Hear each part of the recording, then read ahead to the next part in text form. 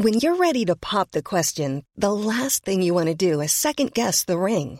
At BlueNile.com, you can design a one-of-a-kind ring with the ease and convenience of shopping online. Choose your diamond and setting. When you find the one, you'll get it delivered right to your door. Go to BlueNile.com and use promo code LISTEN to get $50 off your purchase of $500 or more. That's code LISTEN at BlueNile.com for $50 off your purchase.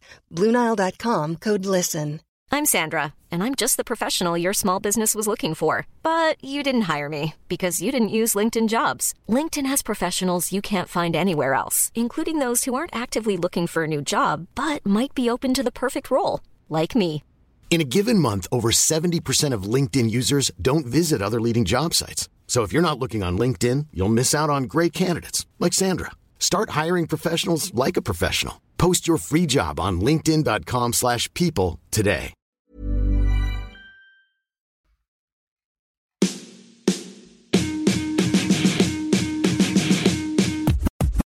We interrupt this program to bring you a special bulletin.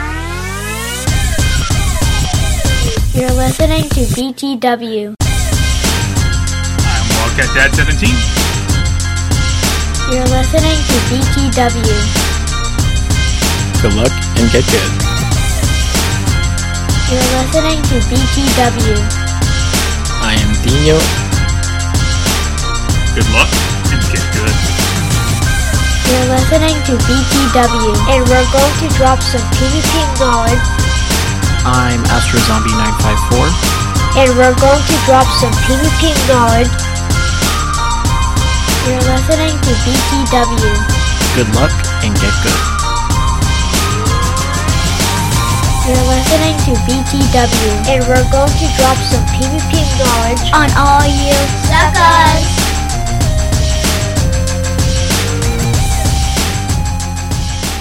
What's up, everybody? Welcome into another episode of the BTW Beginner to Winner PvP podcast. I'm Wildcat Dad 17. Dino. I am Wildcat with that mouthful. Okay, well, no one was saying anything. And Soren was eating. Soren was eating. Perfect timing. Yeah, and who cares about Soren? Soren doesn't matter tonight. Who cares? Bye, Soren. You're here, but you're not.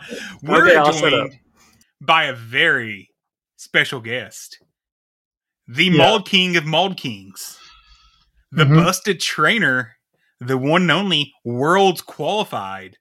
Lyles Jeff. Welcome in, buddy. How is it going? Hope everyone's having a great night or day. Probably not as good as it's going for you right now. I was going to say, like, he's probably feeling really good right now. Yeah, it's. I still have a lot to figure out, but it's going pretty good for sure. Have you already started looking at plane tickets? I mean, my brother and my mom are looking, and they floated some figures out for me, so I'm aware of what it's looking like. Japan is expensive. I don't think it's going to change a lot between now and then, so I'm going to talk to my work tomorrow and see what they say, and then I'll look at the tickets after that. So, yeah. Before we get in too deep, we will have a fairly good in-depth conversation with Lyles when we get to his week and get into actually more importantly, when we get to the battle arena. Let's put that where it goes, because that was an exciting weekend. We had NAIC this weekend. Supposedly had an event for a few days. Did I miss it? Did I blink? It seemed like it just went away like in a second. Honestly, when you told me, like, wait. Yeah, when you told me, like, it's really done, lasted like 3 days, 4 days. What the hell was that? Lyles didn't even know it happened. He was busy the entire time it was going on. I finished the research. Impressive, actually, because that research was kind of annoying. Yeah, it was. I just had the gotcha going. I did a couple of raids around the venue. I mean, it was easy to get some raids done when I was sitting waiting, because there's like a few gyms there. So yeah. But other than that, we also got the announcement for Costume Palooza. Is that what we're going to call this one? The anniversary event? Is Costume Palooza a... You might as well call it that. Is it actually the name? That's actually what happened to Astro tonight. He read that event and said, no, I'm done. I quit. We did call that shit, though. Like, that was expected. But before we get there, let's see how everybody's week was. We're going to skip Lyles because we're going to talk about his week during the Battle Arena because we all know what happened with Lyles. Soren, how was your week, buddy? Not bad. Did a decent bit of GBL weekend. I think I did like 6 sets. Got a decent amount of dust, so that was nice. Did this man just say I did a decent amount of GBL and I did the normal number of sets? A normal day for me is like 1 set, maybe 3 on a good day. So getting 6 in a single day is pretty good for me. Dino, how was your week, buddy? Save us here. It was good. I mean, I did do as much as I could from the event, right? I mean, it wasn't that long as we said it, but just did actually, I didn't know this until this event started that I didn't have any Houndoom Mega Energy like at all. And I was like, you were dry, huh? That's literally the only Mega 3 that I don't have. And it's a good one too, because it covers Dark Fire. I think this was like, it came out right before like I actually started like trying to get the Mega Energies, and I actually care now. But I got the one that gave you 100, right? Like you got the 100, so I got that at least to evolve at least once. And then I got a good amount of XLs for all the Pokemons that were spawning for the event. I tried to do as much of the GBL weekend, but I didn't. I know that Wildcat played more than me actually. And I know that Wildcat's probably still a little bit butthurt about me bailing on him on, was it Saturday? It's okay. Matthew joined me. He at least he's a real one. Here, I'm coming back from vacation. Like, I need an easy lean-in stream. And Daniel's like, nah, I'm good. You got this, fam. Go ahead. I'm too busy for you. To be fair, I'm like, I didn't think I was going to be streaming. He's like, oh yeah, Daniel, we're streaming. I'm like, huh? Like, what? I already got plans. Mm-hmm. But no, buddy. You didn't have plans until after 7 p.m. You're like, I may have plans. I may have something going on.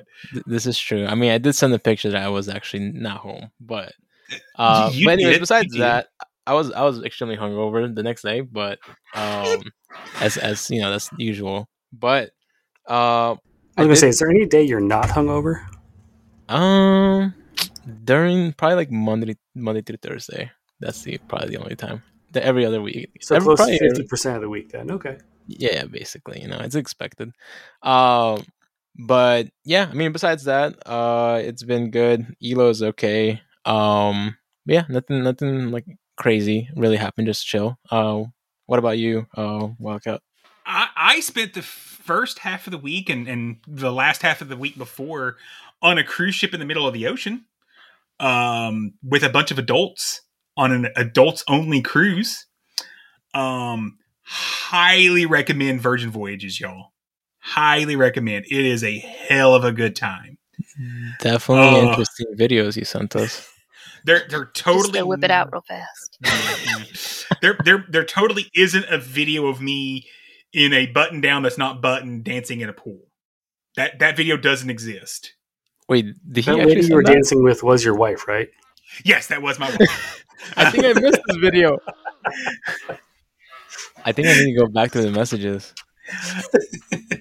I didn't send that video. I was gonna say, I'm like, wait, what? She has that video. My wife has that one. Okay. Yeah. I didn't see these videos. Yeah. Maybe on Wednesday I'll post a couple of these videos in the Discord so everyone can understand the week I was having. But yeah, so like I'm sure we'll all feel sorry for you. Oh yeah, I need a vacation. That's all I'm saying. But other than that, not too much going on. I played a little bit of Pokemon. I really was going ham for these Vulpixes, but we had some weather that came through Kentucky. I sent Dino and the guys video. That was crazy. That looked like a hurricane coming through, didn't it? Yeah, actually, it kind of did. That was like winds. Like I'm like, where are you? Like 70 mile an hour straight line wind, but the wind was going horizontal, or the rain was going horizontal. Yeah. So my week was okay. I'm still a little short on my Vulpix candy, but I'll get there eventually. But I think we've dilly-dallied long enough. I think we need to get into the meat of why we have Mr. Busted himself here. Prepare for glory!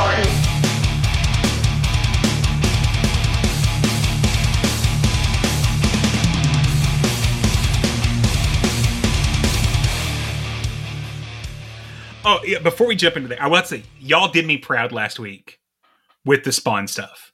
Thank you. I didn't have to yell at you following last week's show. I was like, I wonder if he's gonna yell at us today. No, he was. You guys had the appropriate level of anger. I was perfectly satisfied. So we had NAIC this weekend. Let's get through the formalities before we give Lyles a chance to talk. So, congratulations with Dodge becoming the first ever IC 2-time champion. Winning seniors last year and winning world or masters this year, using probably the most unique team that I've seen all season as far as a winning team, with Toxicroak Cresselia, Umbreon, Shadow Zard, Shadow Quagsire, and Dugong. Rise to Occasion finished in second with Lickitung, Medicham, Shadow Swampert, Shadow Zard, Registeel, and Altaria. And I'm fairly certain poor House Stark is still having nightmares about Shadow Zard after those 2 rounds. I heard it was pretty bad. Lyle, how bad was it? As bad in person as it looked on stream? Yeah, it was. I mean, I like his face Alex. says it all. I like Alex. He's a nice guy. I like to watch his streams quite a bit. But oh man, he got it good there. Oh, it was rough. So our 4 qualifiers for Worlds: Mountain Dugong. Lyles doesn't want to talk about him, but we will. No, I'll talk about Mountain Dew. I love Mountain Dugong. Just I didn't play very well versus him, but he played very well with a lot of other people. So you did not play well against him, and he played perfect against you. Yeah, which is it's going to happen. Yep. Lyles Jeff 3, whoever that loser is, qualified for Worlds. J Mills 113 and Teddy Bear XD are our 4 Worlds invites, with Mountain Dugong and in a heartbreaker of a tiebreaker, Ian Hoff getting the travel package. We're very happy for Hoff. She played beautiful that weekend, but of course we were rooting for our guy as well. Yeah. So that I was very happy they didn't do that off stream though. They were going to, but the production staff, the people that are in charge of organizing stuff backstage, convinced the management, I guess, to do it on stage because why not, right? Yeah. Is that the very first time this ever happens, right? So I don't know, but I will say that I am the first ever NAIC 5th place finalist to lose 3 times. That is true, because you had to lose the Hoff as well. Yeah. And my man sold his booster box before he ever left the venue and just broke Dino and my heart. I told you it was Scarlet Violet booster. It was whatever. Once I heard that, I felt better about it. I did if it feel was anything better. I would have probably kept it, but I got a really nice ramen at the market across the street with that money, so it was worth it. Our top 12. Yeah, this is what I found really interesting looking at the top 12. We heard a couple commonalities on the top 2 teams, but here was the overall top 12 Pokemon for NAIC. Medicham, Registeel, Noctowl, Swampert, Sableye, Lantern, G-Fisk, Altaria, A9, Lickitung, Umbreon, A/. Mm-hmm. What Pokemon's missing from that top 12 that was on over half of the top 8 teams? Lyle, what was missing? Charizard. Yeah. Shadow Zard specifically. Shadow Zard specifically. So while you saw a very different top 12, when you actually start to look at the closer meta, of the top 8, I believe only 2 teams did not have Shadow Zard. A lot of people were running Swampert Reggie as their pair, and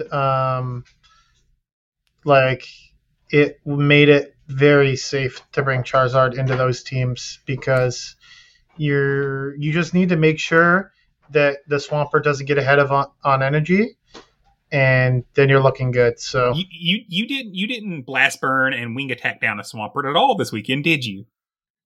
No, I didn't do that. You didn't do that. I don't know if he was calling the bait there or not, but that Blast Burn does a lot of damage. It's resisted. Yeah. I don't know if you know, but so Great NAIC battles were probably some of the most hype battles I've seen all weekend, and we can quickly get Dino's thoughts on NAIC and Soren's thoughts, and then let's actually talk to our resident Mauled King himself about his experience there. So, Dino, what was your NAIC thoughts?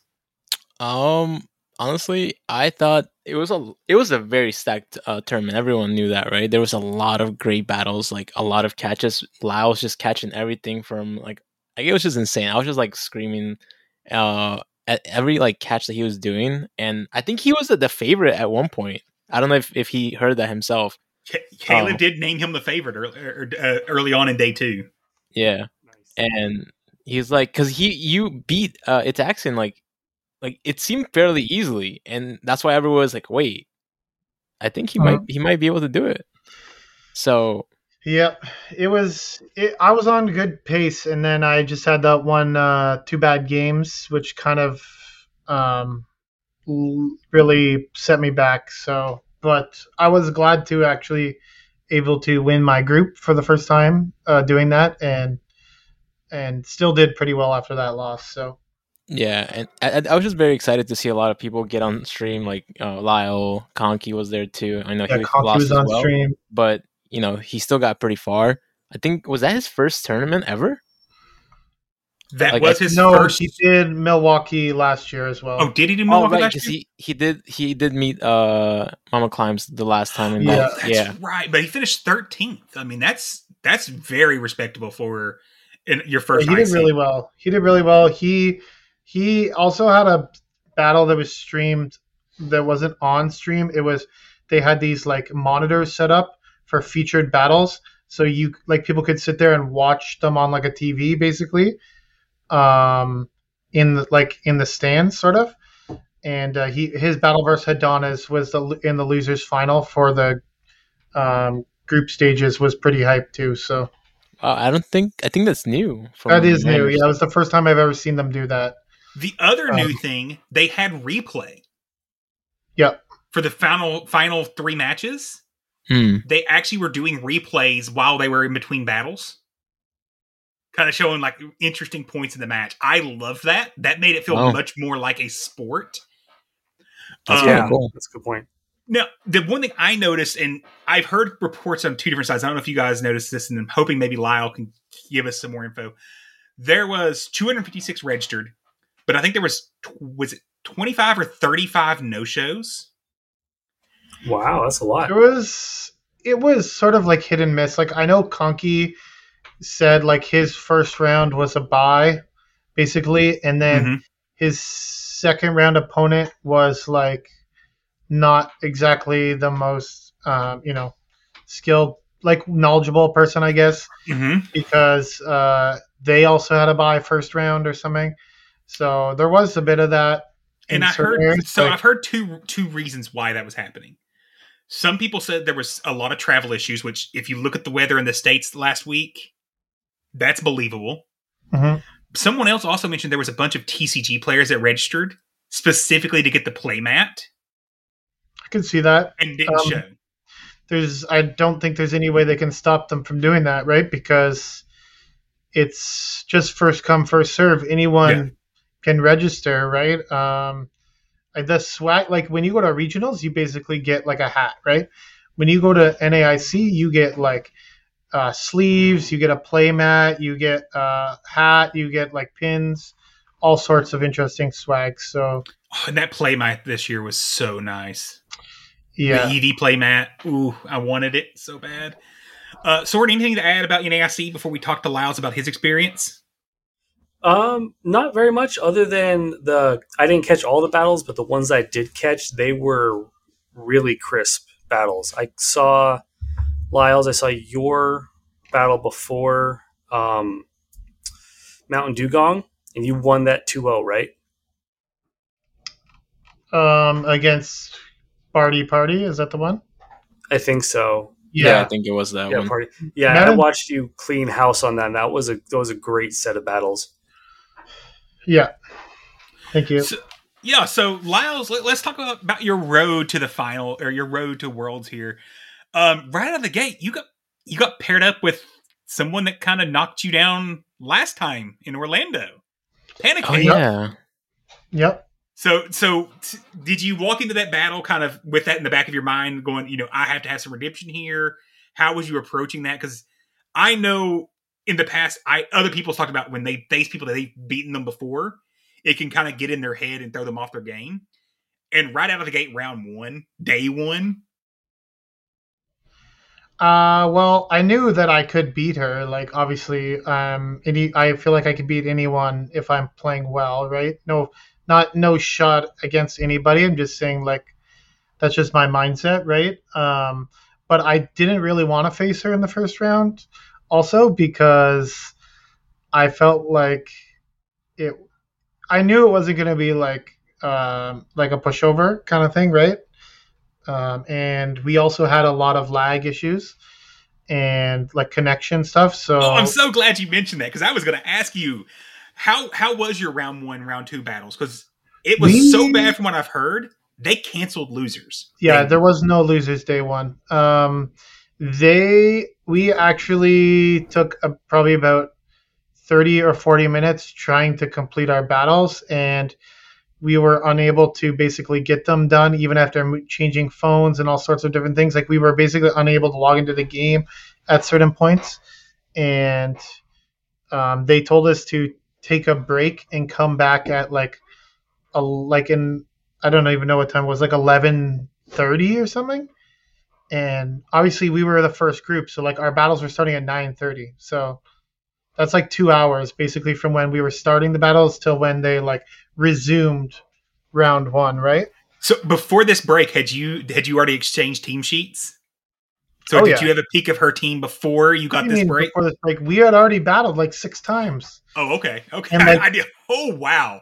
So it was that bad. Yeah, like the first battle, like I was basically like charming down her whole team with my A9 because she didn't bring like an actual charm answer, but she like lagged out. So of course it doesn't count, right? And then later on, like I'm trying to throw charge moves and like it's not working, and she's trying to throw charge moves. She's got like 100 energy and I'm farming her down, and like all sorts of weird stuff was going on. So we basically, once they fixed the issue, we just basically reset everything and started from scratch, because all the battles we did before were just like kind of like shit show. So did they ever tell the competitors what they believe was the issue that caused it? No. I did speak to some of the like tech guys behind the stage and some of the organizer ish, like the more higher up people.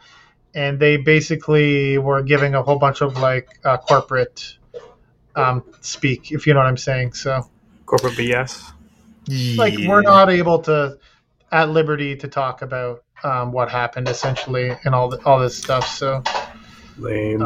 It was a connection issue, right? It was nothing to do with the game.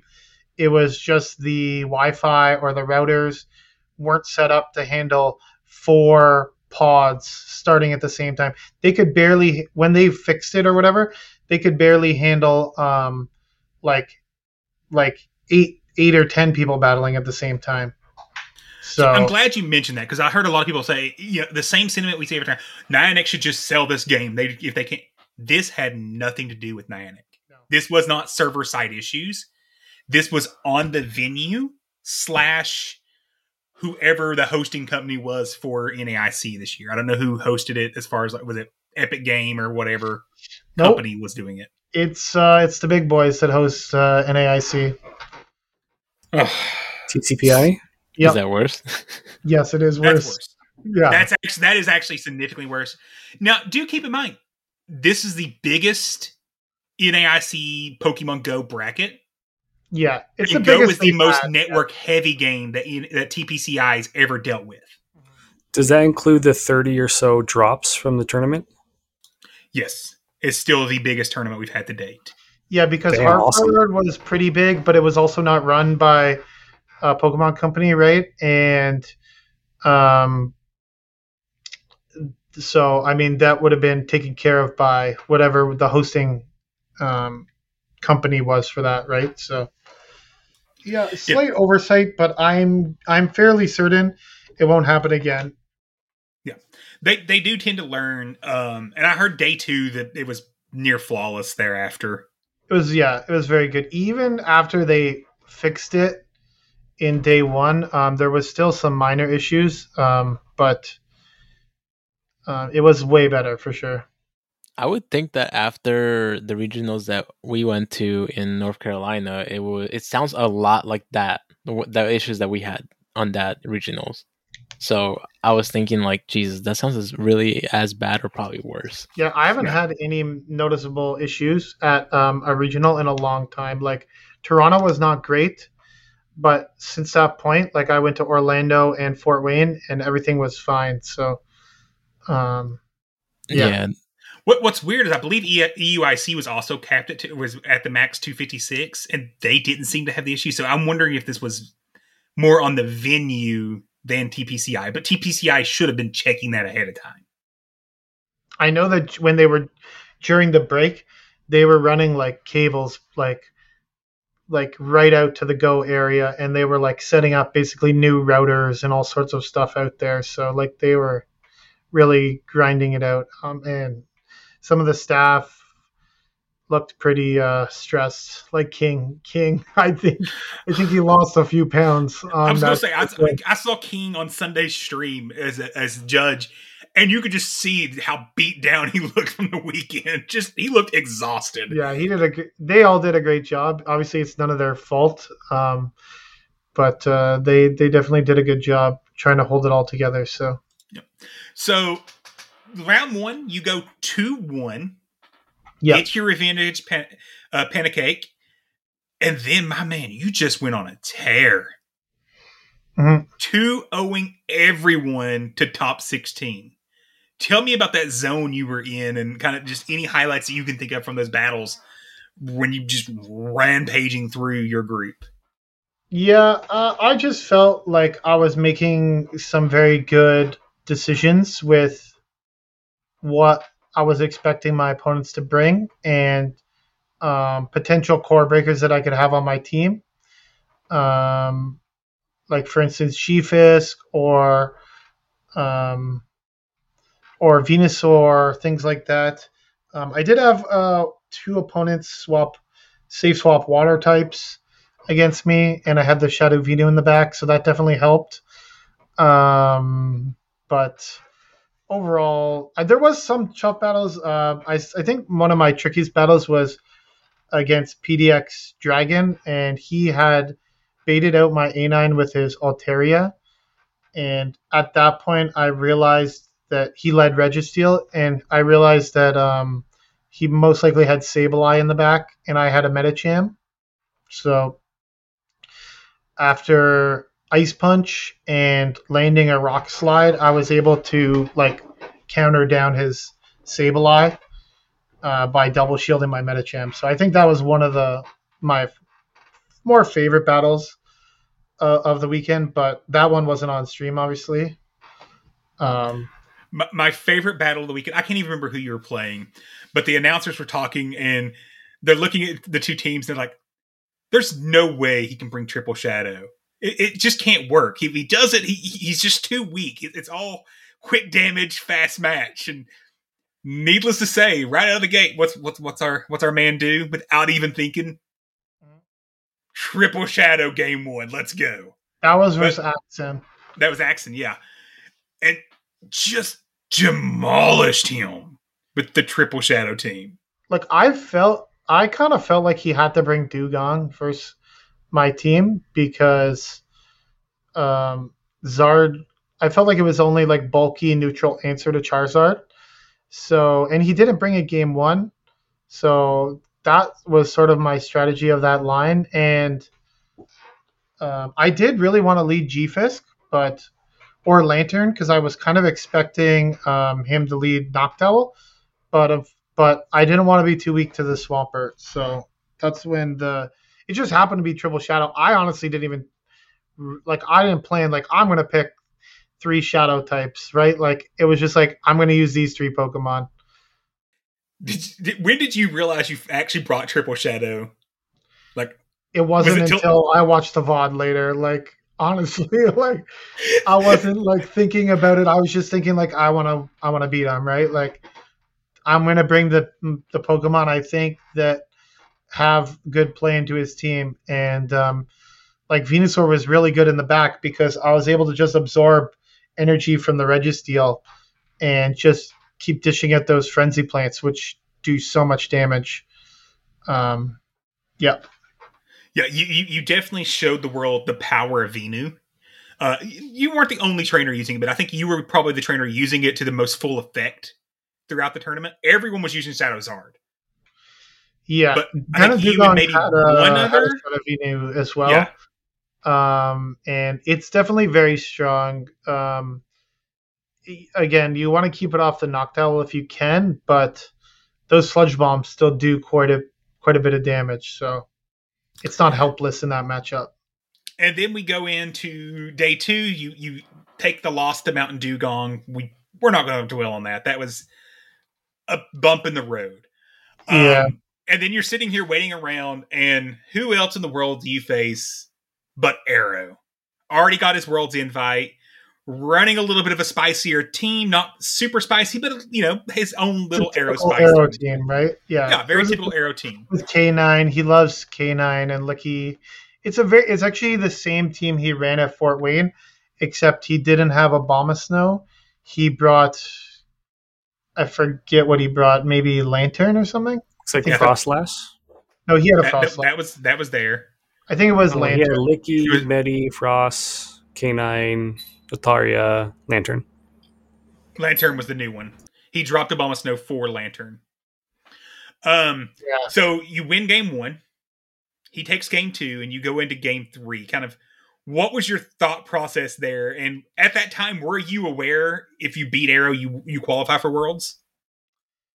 I didn't know. I knew that if I won, there was like a better chance, but I didn't know like everything was on the line. I just felt like G-Fisk was really strong against his teams, and that he was likely to be decently weak to it. So, and I didn't think he was going to bring the K9 because I was bringing like G-Fisk, Lantern every game. He didn't have a strong Lantern answer either. So I was bringing like G-Fisk, Lantern every game, but I felt like he was making the adjustment to use Medicham to counter my backline. So that's why I decided to use A9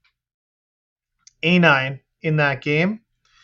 And I figured, like, if worst case it's a K9 lead, I can just stay in with G-Fisk, and then, like, it's a pretty fine matchup because you outpace the Rock Slides, right? And as soon as I landed the Rock Slide, I knew that I didn't need the G-Fisk anymore. And that was basically how it played out. There was a bit of some lag in that matchup that they did review it, and the official ruling was since he didn't like lose out on any energy, and he still got the Ice Punch off bait or whatever, which I shielded on the A9. So they said that it didn't affect the outcome of the game according to the judges. So yeah, that was. I was watching that. He had no win cons. It was his right to dispute. But I could see him making an argument that if he body slammed my A9 before I got off the second weather ball, he potentially could have won the game. But honestly, at the time, I didn't really even know what exactly the argument was from him because I think he was a little flustered and he wasn't quite explaining himself properly. So, like, yeah. Was that a him thing, or did you get under his skin somehow? No, I mean, he was just, I would be upset too if there was some like visual lag and some latency, right? It's a high pressure situation. Like, I know he's already qualified for Worlds, but there's money on the line and everything, right? So it's definitely, because he didn't get a travel award either. So he's also fighting for a travel award as well. I mean, looking back on it, I could see an argument possibly for a rematch, but at the time the judges didn't grant it, and that's just kind of the way it went, right? So I could see a case for both sides basically. And I could, but I kind of tend to when I was watching, because I watched that battle a couple times after, And he may have had one turn of visual lag, maybe, but the energy stayed trued up the entire time. Nothing game affecting was there, in my opinion. That was the official ruling. And like I said, I'm not to be like a sore winner or anything, but if the judges are not issuing a rematch, I'm not going to say offer a rematch. You know what I'm saying? Exactly. If they issue a rematch, I will for sure, unless it's something crazy like where it's like he has a move stored and like it doesn't show up and I win CMP even though I shouldn't have. Like something like that. Let's say, okay, that's a little different. You mean like the dispute that Arrow had in Fort Wayne that they laid down for him and said, never mind? Well, that was Dijon actually that conceded, exactly. Right? Who was the judge there. But like in situations like that, I can see it. But this is it's more like gray, right? It's it was very gray. I can like see where one event leads to like, it's like a chain reaction. It's like at what point can you say like the lag continued affecting or stop affecting it? Like, I don't know. I don't want to be seen as like a sore winner, but I also just went with whatever the judge's ruling was on that matter, so right? So, how high was your nerve level at that point? Because you had just had the excitement of I win, and then immediately have to sit there and wait. Kind of what was going through your head during that time period? I was just thinking I don't want to play another battle. That's the same way How I many felt. battles deep were you at that point? Well, I did 5 plus the loss to Dugong, and so that would have been my 7th opponent that I'm facing. So you're sitting on like 2 hours of gameplay, so your mind's probably mush. And that's day 2, and it was quite a bit of a wait after battling Mountain Dugong, and then waiting for because I dropped down to the group stages loser round 2. So I had to wait for all the losers brackets to finish because you do remember they weren't doing those on day 1, right? So I had to wait for the group stage to finish and then the first round to finish before I got my opponent. So it was quite a while. I'm glad you mentioned that because that's actually something I wanted to see because I know you. I could see on your face after that Mountain Dugong loss, you were livid. I saw that. I seen you. I was like, I literally was like, don't hit the table. Don't hit the table. Like, please don't do it. And you composed yourself well while the camera was there, but I can only imagine you were off stage just cursing at the air. Do you have a bag of cheese? Do you have a bag of Cheez-Its or something with you that you could? Did it help you to have that break to kind of let yourself refocus before you had to jump back in? I think it definitely did. Like if I had to battle right after that, I probably would have been in a bad spot. Basically I heard some Elite was saying there was some comments made by some of the Pogoats guys that it looked like I kind of tossed the headset onto the table after those battles. It wasn't as bad as the toss that who was it that did the toss that I was like, oh my god, you gotta be kidding me. It was at Knoxville. Someone at Knoxville. I can't remember who it was though. I mean, that was bad. I wouldn't say like he threw it. You kind of like just like you stood up and you just kind of like you're so tall. It's going to look like you're throwing it because you're it's 3.5 feet above the table. Well, it was like my mind. It was kind of like deflating because like after my match with Party, like when I came out from behind the stage, like there was so many people there being like, holy shit, like you just friggin' like clapped that guy so hard, like that was amazing. And then I like completely like choked and just like played some of the worst battles of my life. And when I came out from behind the curtain, like nobody was there. And I just felt like so bad. I was like messaging Mormon Matt, like, where are you? I need a hug. Like, and he's like, oh, I'm in the bathroom. I'll be right there. Yeah, I purposely had all day not messaged you because I was like, he's focused. I don't want to break that focus. And then that battle happened. I was like, I messaged him. I was like, are you okay, man? That was rough. I know it had to feel bad, but I was like, you've got this. I full confidence in you to finish pulling it out. So yeah, Mormon Matt is a really good friend, and he basically let me vent to him for about 25 to 30 minutes of my thought processing. And then after that, I just tried to put it behind me and cheer on Manu Dugong. And yeah, he did really well. So I kind of wanted a rematch with him, but I didn't quite get it. So yeah, so let's talk about that path on there. So next up, Teddy Bear. I mean, nothing against Teddy Bear. You demolished him. You looked like the Lyle from earlier the day before. Yeah, the first game there was actually he did get a 1-turn swap in at the end, and like he wasn't able to throw his ice punch on CMP. We talked about it briefly. He told me that he thought that my GFIS would still survive, so he wasn't going to dispute it. So, I mean, if I was him, I probably would have disputed.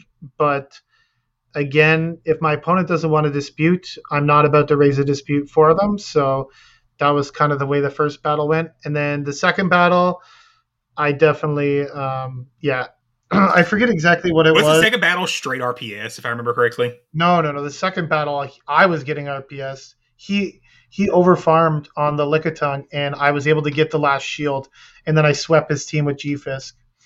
Because he was running Sableye, Licky, Reggie. Yeah, that's right. G-Fisk, Lantern, A9.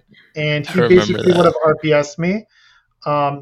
If I was able to sort of like, it wasn't so much as a catch, but I was able to force him to, it was like sort of a half catch. He threw a foul play into my Lantern, which is ideally what I wanted him to do, because I knew that the Registeel was in the back, and I knew that I needed to save the G-Fisk, and I also wanted him to dump some energy into the Lantern because I knew it was probably going to be useless for me. So I got very lucky in that one, but was able to play around the RPS because of it. So, yeah. And then came the final game of your tournament, the literal giants of Pokemon Go, and not in a sense of their names of Pokemon Go, but literally their actual size. He's tall. He's really tall. He's taller than me. Putting you two plus Butters on screen at one time is just not fair to anyone like Tino. Yeah. He's a very tall guy. He's shots fired. He's not like skinny. He's like not fat, but he's like built. Like he's very sturdy. So you wouldn't want to get into an argument with him. Yeah, but the part that sticks out on that one, game 2, sitting there, it's like you looked like you were going to lose pretty hard. Then mid game starts to turn around a little bit, and right there, getting near end game, you got enough energy. You get to the Thunderbolt, and my God, do IVs matter, Lyles? Yeah. I mean, I watched that battle back. Actually, I did talk to Dilap about that battle after because he was watching as well. And my thinking was that I could do enough charm damage on the Altaria to get into the Thunderbolt range. But actually what I should have done is immediately swap into the Lantern once I got the shield from Altaria, because at that point I outpaced the 2 Thunderbolts versus them getting to a Moonblast and a Sky Attack. So I would just cleanly win the game, basically, essentially. So, but I do see why you played it out the way you had, and literally I couldn't even see that Altaria's HP. Physically could not see it. I just needed one more charm to register, and I win, right? Or I even think one more spark would have done it as well. Yeah. Like, I don't know. Yeah. That was just my game plan, was because I knew it was going to be difficult for him to Dragon Breath me down, right?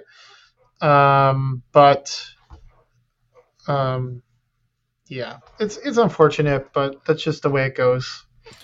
But overall, this is something that the listeners of this show, they kind of expect.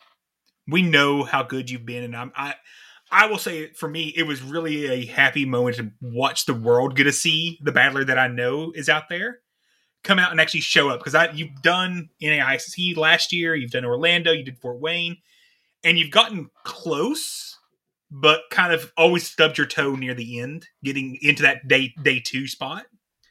So to see you come out that focused was just insanely fun. Yeah, like I really appreciate the support everyone gave me. Like I got lots of messages of support from so many people, and it really means a lot because, again, like you said, like I felt like, I mean, not necessarily like qualifying for Worlds or whatever. That's a different thing, but just like performing well in general is like something that I wanted to do. And it's funny because Fort Wayne was like by far my best regional yet, and I got actually finished 13th in Fort Wayne, top 16, and to be able to like take a step up at like the national stage at like NAIC, it just felt it felt really good.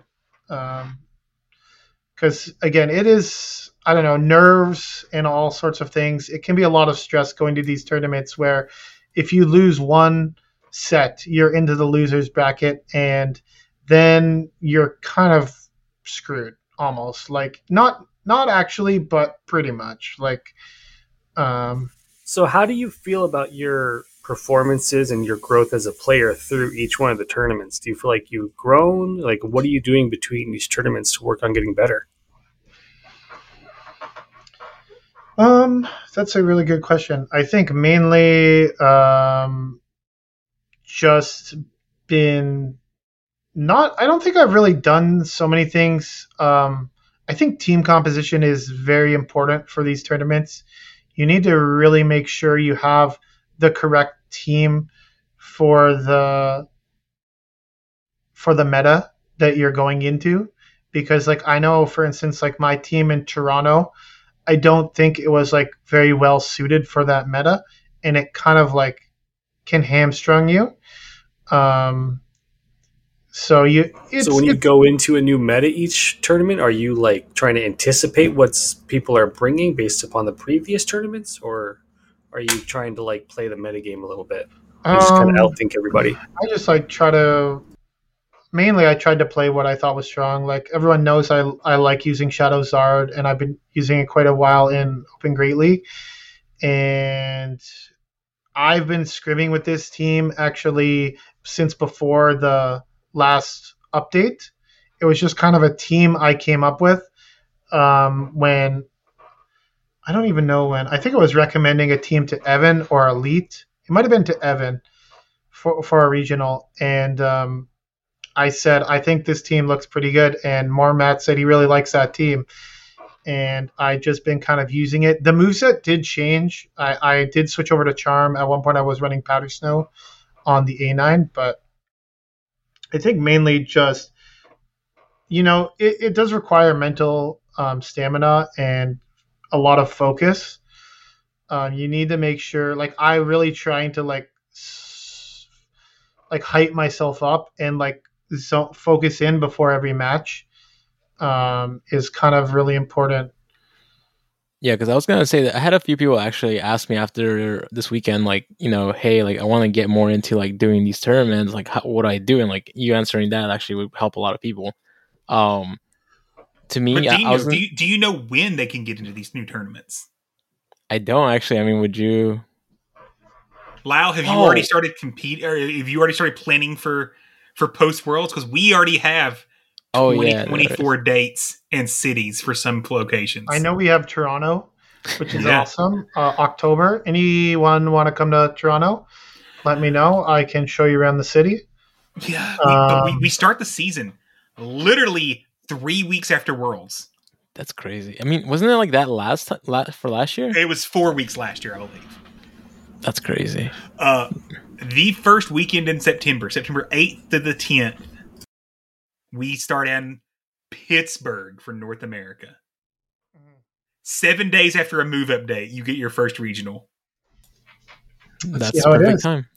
Wasn't it? It was like that the last time too. It was 10 days last time, I believe. That's Matthew's correct me if I'm wrong there. Yeah, Pittsburgh's gonna be fun. I think it's a pretty good location for a lot of people to travel to. So, and I know Magic Mason's very excited since that is his hometown area. So, I was gonna ask you though, what would you say was your MVP for your team? I don't know. That is a very good question. Probably Lantern. Really? Because I use Lantern a lot in a lot of different scenarios. Lantern was honestly my Sableye counter for my team. I know I had the Charm A9, but like a lot of the times I was expecting people to safe swap the Sableye, and I was using the Lantern to counter them because it's with Spark Lantern, it's a pretty reliable matchup. As long as you don't get returned, you could still win the one shield even if you get returned, but you can just go straight surf in that matchup. So a lot of people, yeah, Lantern and G-Fisk, I would say, were it was team dependent though. So I kind of used a bit of a mix, but near the end of the tournament, I was expecting to hear Charizard. I'm shocked right now. I think people were so scared of Charizard that it really impacted the Pokemon they were bringing against my team. I did not see that many Medicham. People did not use Medicham versus my team, which made G-Fisk a lot better because I had like Venusaur, which Shadow Venusaur, like unless they get an energy lead, that's a good matchup. I have Charizard, I have Charm, A9, I have my own Medicham, right? Like I have Lantern, which is like pretty neutral matchup.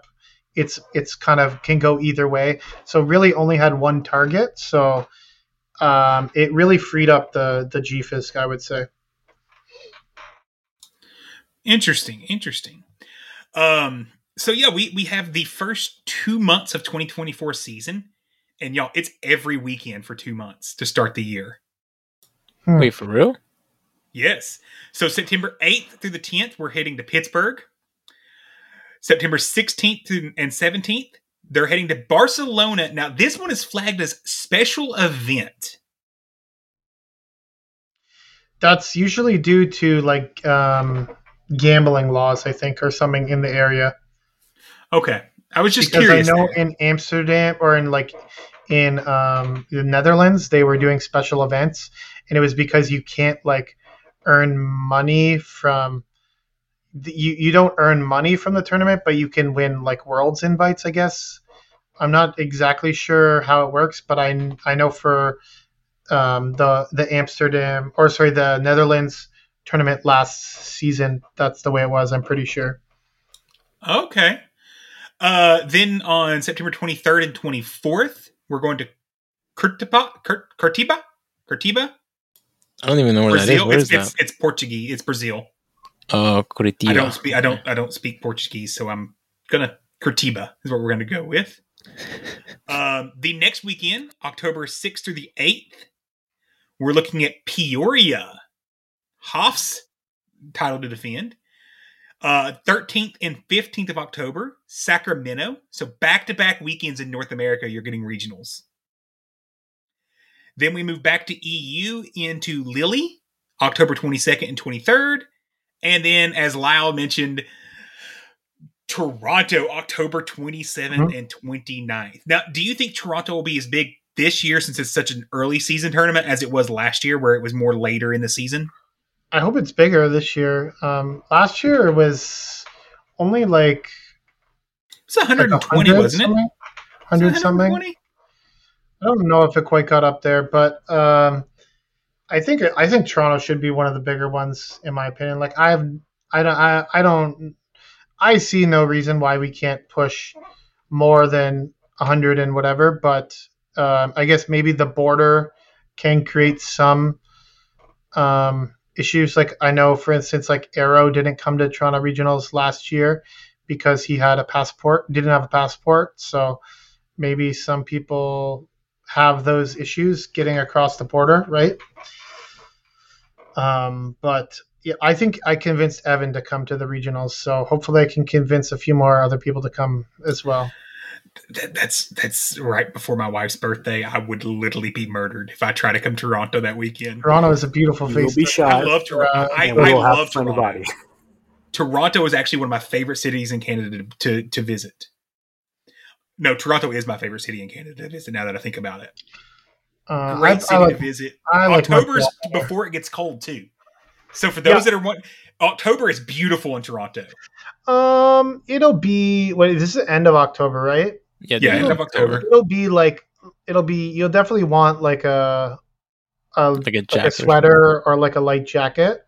But it's unless you live in South Florida and then you need a full parka. Yeah, you'll need like a toque and heavy winter coat. I'm gonna bring Smiley and Matthew with me to Toronto. That's what's gonna happen. Let's go. That's drivable for Matthew, isn't it? Yeah. Is it really? Drive that. It's only like 8 hours or something. Holy crap!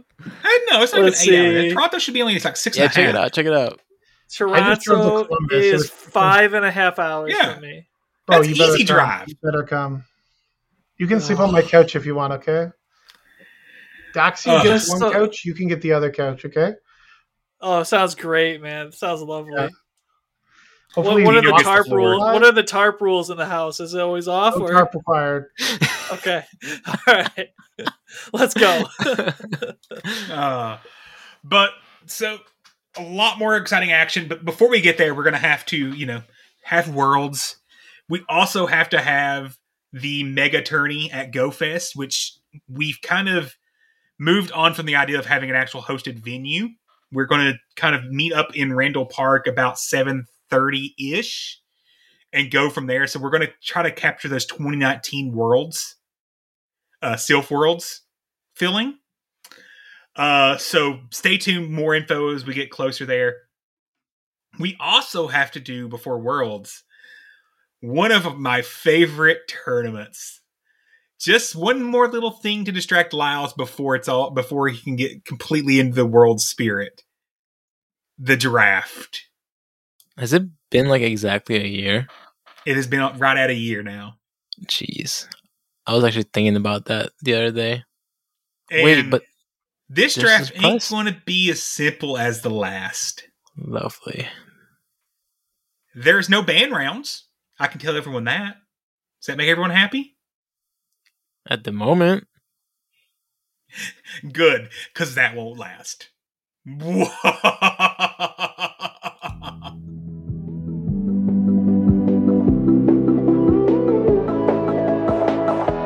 time for the news. The what? The news. The what? The in-game news.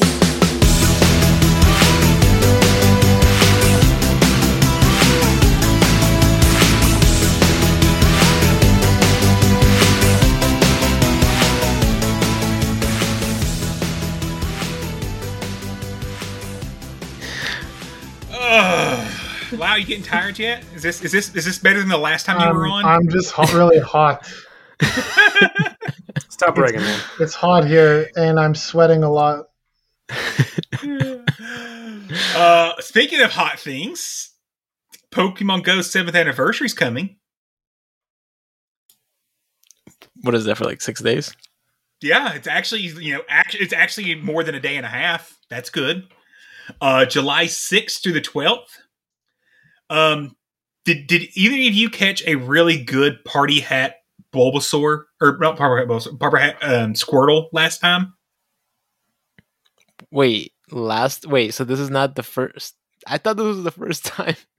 No, party hat Squirtle's been around 3 or 4 times. Right along with all the other party hats. So wait, time out. You're gonna tell me that we're gonna get a classic community day, right? And then I never put two and two together. And then they're gonna give us more. I transferred my party hat Squirtles.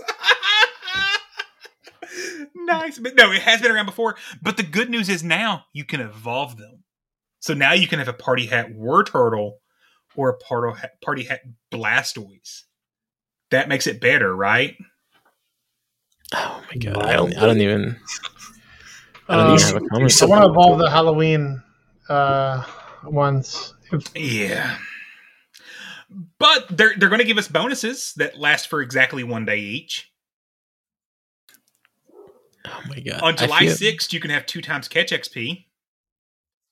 July 7th, you can have catch Stardust. 8th, you can have catch Candy. On the 9th, you can have half egg distance. On the 10th, you can get 2 times friendship increase. The 11th, you can have 2 times transfer candy. And the 12th, you can have 2 times evolution XP. Because anyone's going to remember this. No. I'm actually... Thank God for the Today tab. This seems very like... When I saw it, I expected a lot more for the 7-year anniversary. Oh, come on. Honest. July 7th is Friday. Why couldn't it be Saturday? July, yeah. Oh, come on. I was hoping for a weekend for the Catch XP so I could, or Stardust, so I could actually get out there. But on the good side, we do have bonuses for the entire time as well. You have an increased chance of lucky friends. Yeah, that's the good one. That is the good one. That's the good bonus. Also, if someone drops a lucky or a golden lure around you. Oh, and Matthew did say it's also an increased chance of lucky friends through trades. But if someone drops a golden lure near you, you could get 77 or more gimme gold coins from one spin. But you could also just get one. That's pretty solid. Or you could get one, because, it says a chance of finding. Why not just make it a minimal 7? You're guaranteed at least 7 gimme gold coins. Nah, fam. We got to give you a chance. Yep. We got to let you play that lotto machine and pull that lever. Wild encounters. Literally, man, you're playing for gold. Oh boy, wild encounters. Party Hat Squirtle, K-Cat Pikachu, Meowth, Ponyta, Togedemaru, Galarian Ponyta, and Absol. Lyles, what should people care about? I like Togedemaru, or Galarian Ponyta is always nice in the wild too, right? Yep. Or Ponyta. And Meowth, I guess, for the dust.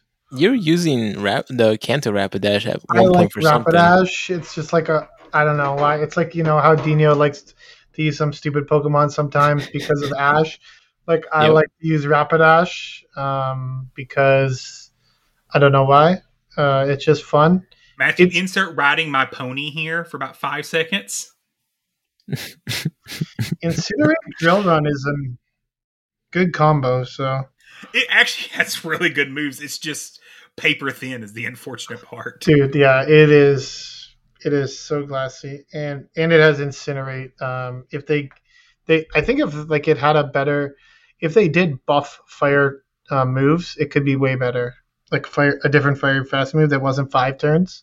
Yeah, Incinerate is just so hard to use competitively. Like when I was using that. When I was using Rapidash like last season in kind of like a bit of a lower elo range where people weren't timing their moves as correctly, that thing was popping off. But as soon as people started like clipping the Incinerates properly, it just became like super like clunky and awkward to use, right? So, but that's not all of your spawns, because we also need daily spawns. So for on July 6th, you can get Party Hat Bulbasaur, Charmander, or Squirtle. And you can evolve all those, or? Yeah, you can. I don't think you can evolve Party Hat Bulbasaur still. Yeah, Charmander you can. I don't Charmander think you can and now Squirtle you can. So for the 8th anniversary, we'll finally be able to evolve Party Hat Bulbasaur. Was it last summer that we evolved Charmander, right? Yeah, Charizard. So for 8th, we'll get Bulbasaur. They should have done Bulbasaur this time than Squirtle next time. Especially considering Squirtle's having a classic community day right before this. Makes July no sense. 7th, or right after, during this technically. Chikorita, Cyndaquil, Totodile. Has anyone noticed a theme? July 8th, Trico, Torchic, Mudkip. July 9th, Turtwig, Chimchar, Piplup. July 10th, Snivy, Tepig, Oshawott. July 11th, Chespin, Finnegan, Froakie. July 12th, Rowlet, Litten, Poplio. Because you need starters every day of the week as well. Because they're so easy to catch. That's going to be helpful. But maybe the raids can save this event. Okay. You guys think? Ready? 1-star raid. You can catch Party Hat, Bulbasaur, Squirtle, Charmander, or K-Cat Pikachu. Y'all blowing the wallet for remote raids on those, right? Surely. Okay. Let's see what 3 stars can do for us. Magneton, Lapras, Flareon, Snorlax, Cilio. Yeah, Lapras and Snorlax are definitely good ones. Yeah, Snorlax especially, but I think Magneton, while not as relevant as it used to be, at least you're getting that XL for Magnezone.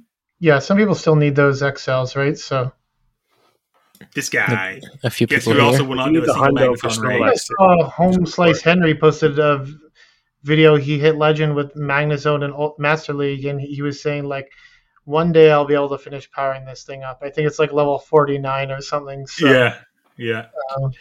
And then 5-star raids. Ready for this? Articuno, Zapdos, Moltres, because we don't have enough of those.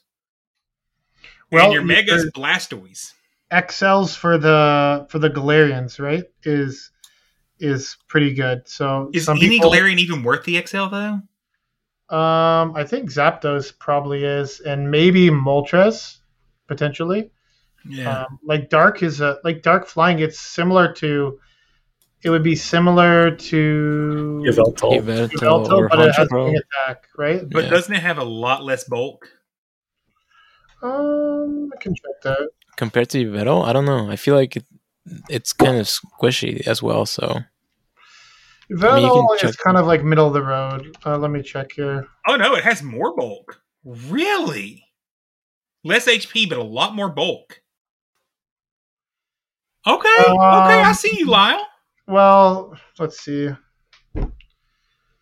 Yeah, I mean, Yveltal has way higher attack, so the CP for Moltres only gets to 3580. So I'm not quite sure how good it would be, but it could be a niche outside pick. It does have wing attack, which is always nice, right? It doesn't have its bait move is Ancient Power, and then it's either Brave Bird or Payback, which is not. Neither one of those are great for Ultra League or for Master League. I think you probably want Payback. You probably want some sort of dark damage, like neutral on. Yeah.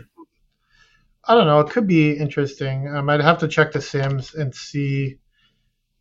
How you can also do field research for counters with the starters because you don't see enough of them every day of the week. Or you could do field research for Venu, Blastoise, Zard, Sceptile, Blaziken, or Swampert Energy. That's not bad. Nah, I'd do those. But they're all going to be power up a Pokemon. Yeah, there's paid time research for $2 that you get an incubator, a super incubator, a premium raid pass, a lucky egg, a rocket radar, a star piece, incense, 77,777 XP, and Party Hat Pikachu. Honestly, for $2, that's not bad. Mm-hmm. I'm going to wait and see how difficult it is to finish because this event mainly runs through the weekdays, and I don't get to play during the weekdays typically. But now, Lyle, are you excited, Lyle? Did you see the news? I did see the news, and as soon as I saw it, I almost broke down and cried. If you were one of these poor, unfortunate souls that didn't play way back when the first Go Tour Kanto came around, or you were one of these unfortunate souls at the time that said, I'm not giving these stupid people money for a shiny Mew, you can do it now and give Pokemon Go $5 and you will get a shiny Mew after you do the research. Now, if you've already done the special research, so if you had a Go Tour ticket before, you cannot pay for a second shiny Mew. Mm-hmm. So this is simply a straight up catch up event for those that missed it the first time. Thank God. I was hoping for another. So I mean, you can't get it at all? Like it wouldn't be like a non-shiny? Like you'd just be... You cannot even purchase the research. What the... I think that's a perfect balance. I wouldn't mind. I mean, I would like another one. Mews. Okay, like take it easy. No, I'm not. I mean a regular one. I would just want a regular Shiny one. Celebi. Okay, they'll give you like 4 or 5 of those. Shiny Mew. Yeah, relax. it's just like the charge moves are just too great. And also on Sunday, we have Community Day Classic Squirtle. We've talked about that about 6 different times. I'm not wasting our time. Oh, they changed the Community Ambassador program, apparently. I actually didn't even notice that. I missed this news. So this is news to me. I feel like Asher all of a sudden. The application process is now fully ran by Niantic. Applicants will no longer be required to consult, visit, or utilize external websites or resources. That's a great change. The minimal community size has been reduced to 10 people.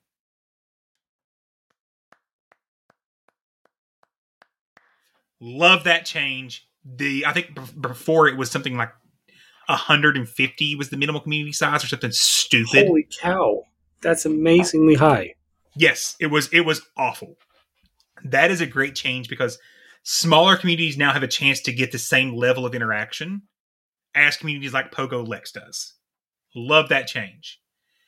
Applicants must run a total of 4 local community events. These include, but not limited to, community days, raid days, raid day gatherings, trading meetups, Go Battle League tournaments, and local/in-person Pokemon Go Fest celebrations. So, if you are a community leader in your local community and you want to become part of the Ambassador Program, number 1, fill out the application page. Matthew, we will link that application page in the notes, correct? Perfect. Correct. Thank you. After an initial review of your application, you will be invited to join a community of applicants and continue with the vetting process. Then you will be added to the group. You must run at least 4 of the community events, as mentioned before, and submit photos of each event. And after those 4 events occurred, then they will conduct the final background check and safety check for your community. That seems fair. No problem with this. Mm-hmm. Great job, Niantic, rolling this out. I hate that, that Sylph is leaving because you took over this, but there's other reasons Sylph was leaving too. The other thing, did you know Campfire's rolled out globally? Yeah, I got a little balloon pop up in my game.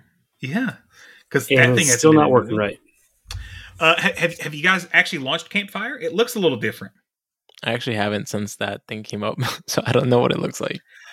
Go launch it and take a look at it.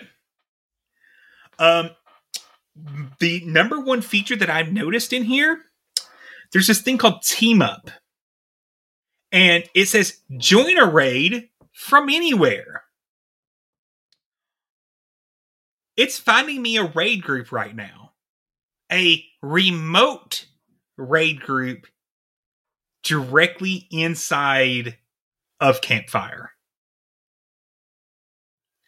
It will also help them add me, whoever I get added to. I'm going to leave before I actually get added to a group. That will help them add me, give them my friend code, everything, so they can add me, and facilitate them inviting me to a raid. There's technically no more need for programs like PokeNav's or PokeGenie's raid feature. They've actually built that functionality directly into Campfire now. Guess what I'm still going to be using? So is this a bit of a... What was you going to say, Soren? Nah. Is this a little bit like hypocritical here, considering that they're cutting down the number of raid passes that we can use?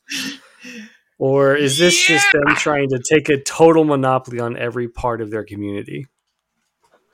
Both? Well, I mean, the interesting thing is I don't feel like you get to choose what raid you're going into. It just says we're going to find a raid group for you. And I'm like, okay, well, I want to Mega Sableye raid group, please. Yeah, exactly. You don't get to pick what you want to raid. It's just randomly assigning you to a raid group.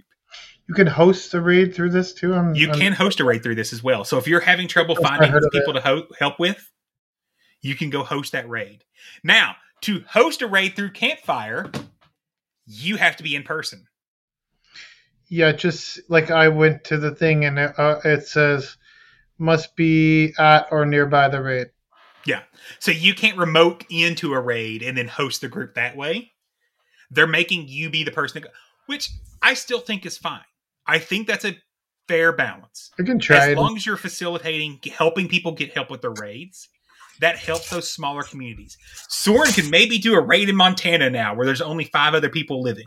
It's just about, yeah. Are you from Montana? I could if I could even use the app, but when I go into Campfire, it says, hey, you need to download Pokemon Go to access these other features.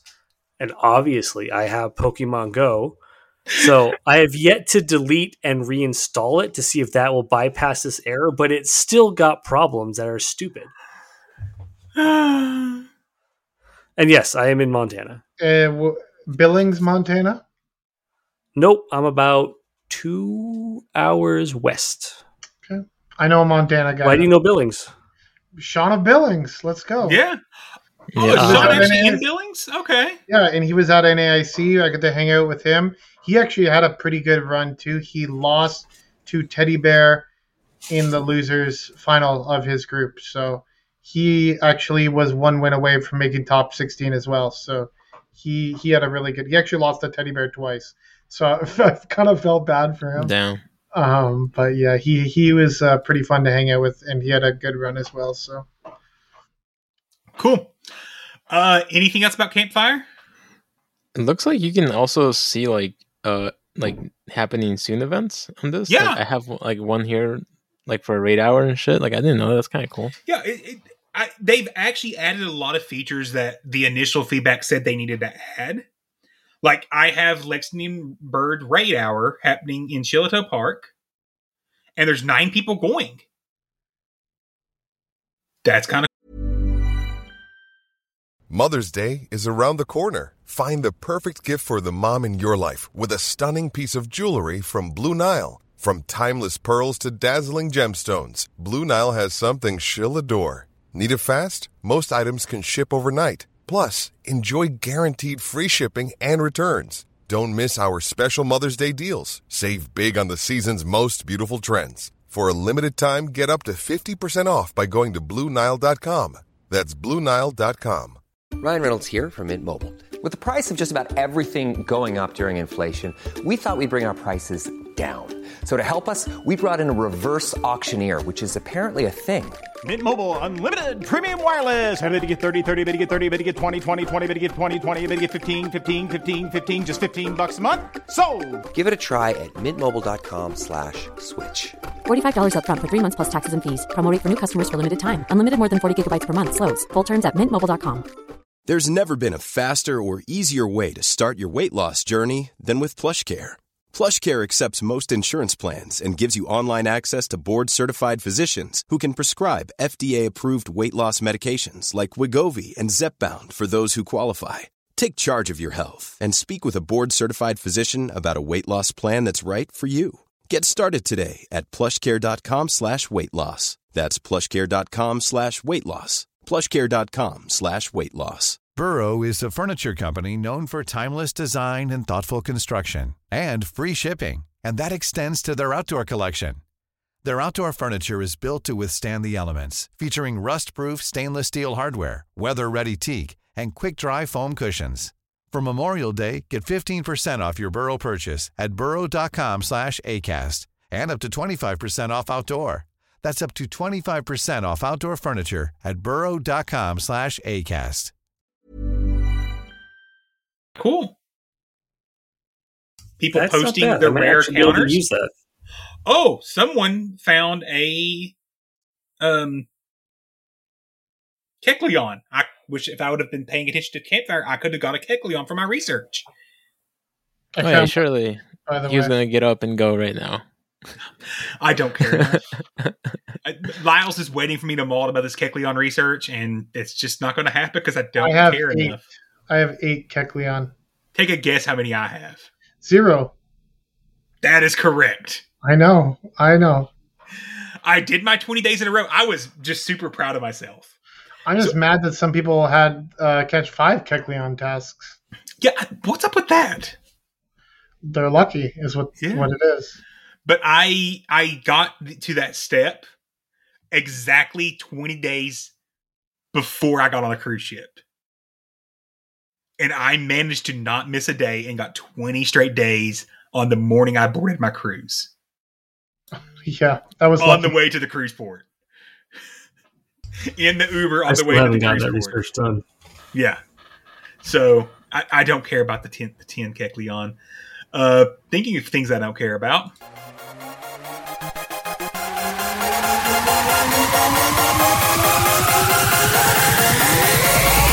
Learn it right, damn it!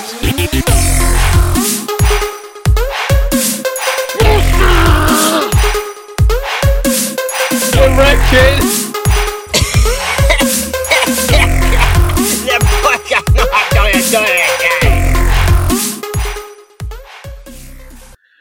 Oh, GBL.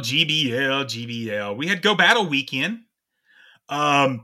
Massive surprise that didn't get a talk on the show that we kind of found out after. They gave away Rare Candy XL. Yeah, No, they were giving it away. You had to pay for it. Well, I have a 65 leftover green raid passes still from many moons ago. So they were giving it away as long as you remembered to click the right path. Yeah. I mean, that's not great either. Out of 40 potential Rare Candy XL, I got 28. I only had 3 sets that I wouldn't have won a Rare Candy XL. Oh, that's not bad. I was watching the stream. I thought it would have been more than that. No. The stream was worse than normal because I'm talking and doing other things. Yeah, you seem to be not enjoying it. When I was tired. I was not feeling it last night. But we got to do the thing, the ELO check thing. So Soren, where's your ELO, buddy? I got my ELO this last weekend. I'm sitting at 2271, 151 wins out of 251 battles. Not bad. You've already passed me. Dino, how's that ELO going? 2544. Oh, you did some big climbing today. Yeah, a decent amount from the stream. That I think I went neutral, or I think I lost some, or I don't remember. But yeah, I gained some ELO using the team that Lyle actually suggested on the stream, so it's actually going pretty well. And Lyle, how's that ELO? You were tanking last night just to finish the research. Yeah, I was into the 2100s at one point, and right now I'm at 2416. So I fucking called it. Yep. I had a bad set today, and I had like a really bad set today in the single type cup. So I decided to try Master League Premier, and I was running Excadrill, Shadow Snorlax, and Charm Primarina, and I battled Shoestar actually, and oh god, I body slammed his Florges to win the game. Or sorry, I superpowered his Florges.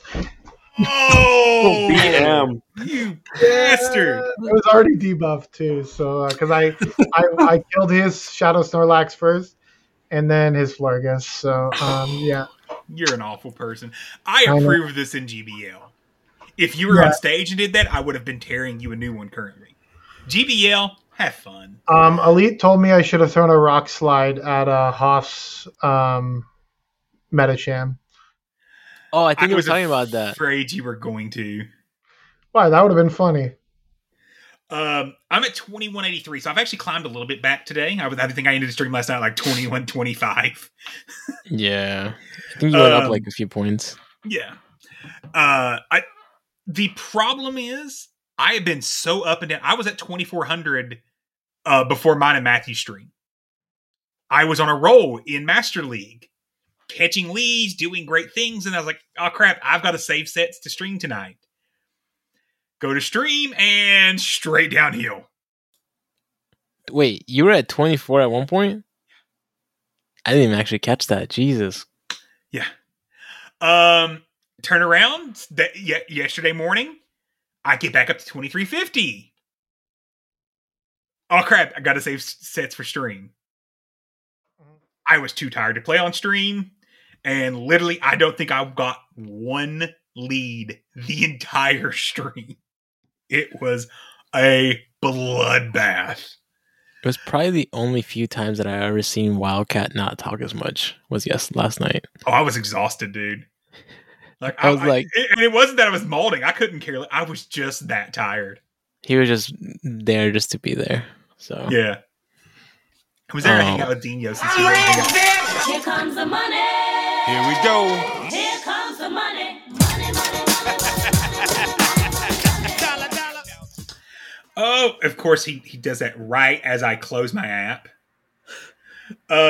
So before Go Battle Weekend, I was at 6.87 million. Take a guess where I'm sitting at now, Dino. I think you told me. So I think you're last time you told me you're at 7.8. Just shy of 7.73. Yeah. So yeah, that's a lot of dust right there. 800, just shy of 900k dust in the weekend. I just spent over 600,000 Stardust on a Shadow Snorlax for Master League today. So, and 360 Snorlax XL. Pricey. So, yeah, that's what my dust is at. Would you say it's worth it though? Like it was Shadow Snorlax? Well, it's a 15-15-12 Shadow Snorlax, so it's some pretty good IVs. And yeah, I had How much bulk are you missing from that? Pardon? How much bulk do you lose out on?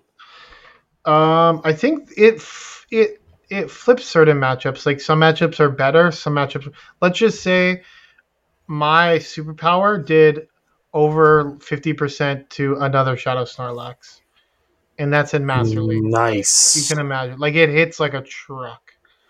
So there's definitely pros and cons, but I don't know. I only had the XLs to build one, and I decided to build the Shadow. So the Shadow is the right decision, in my opinion.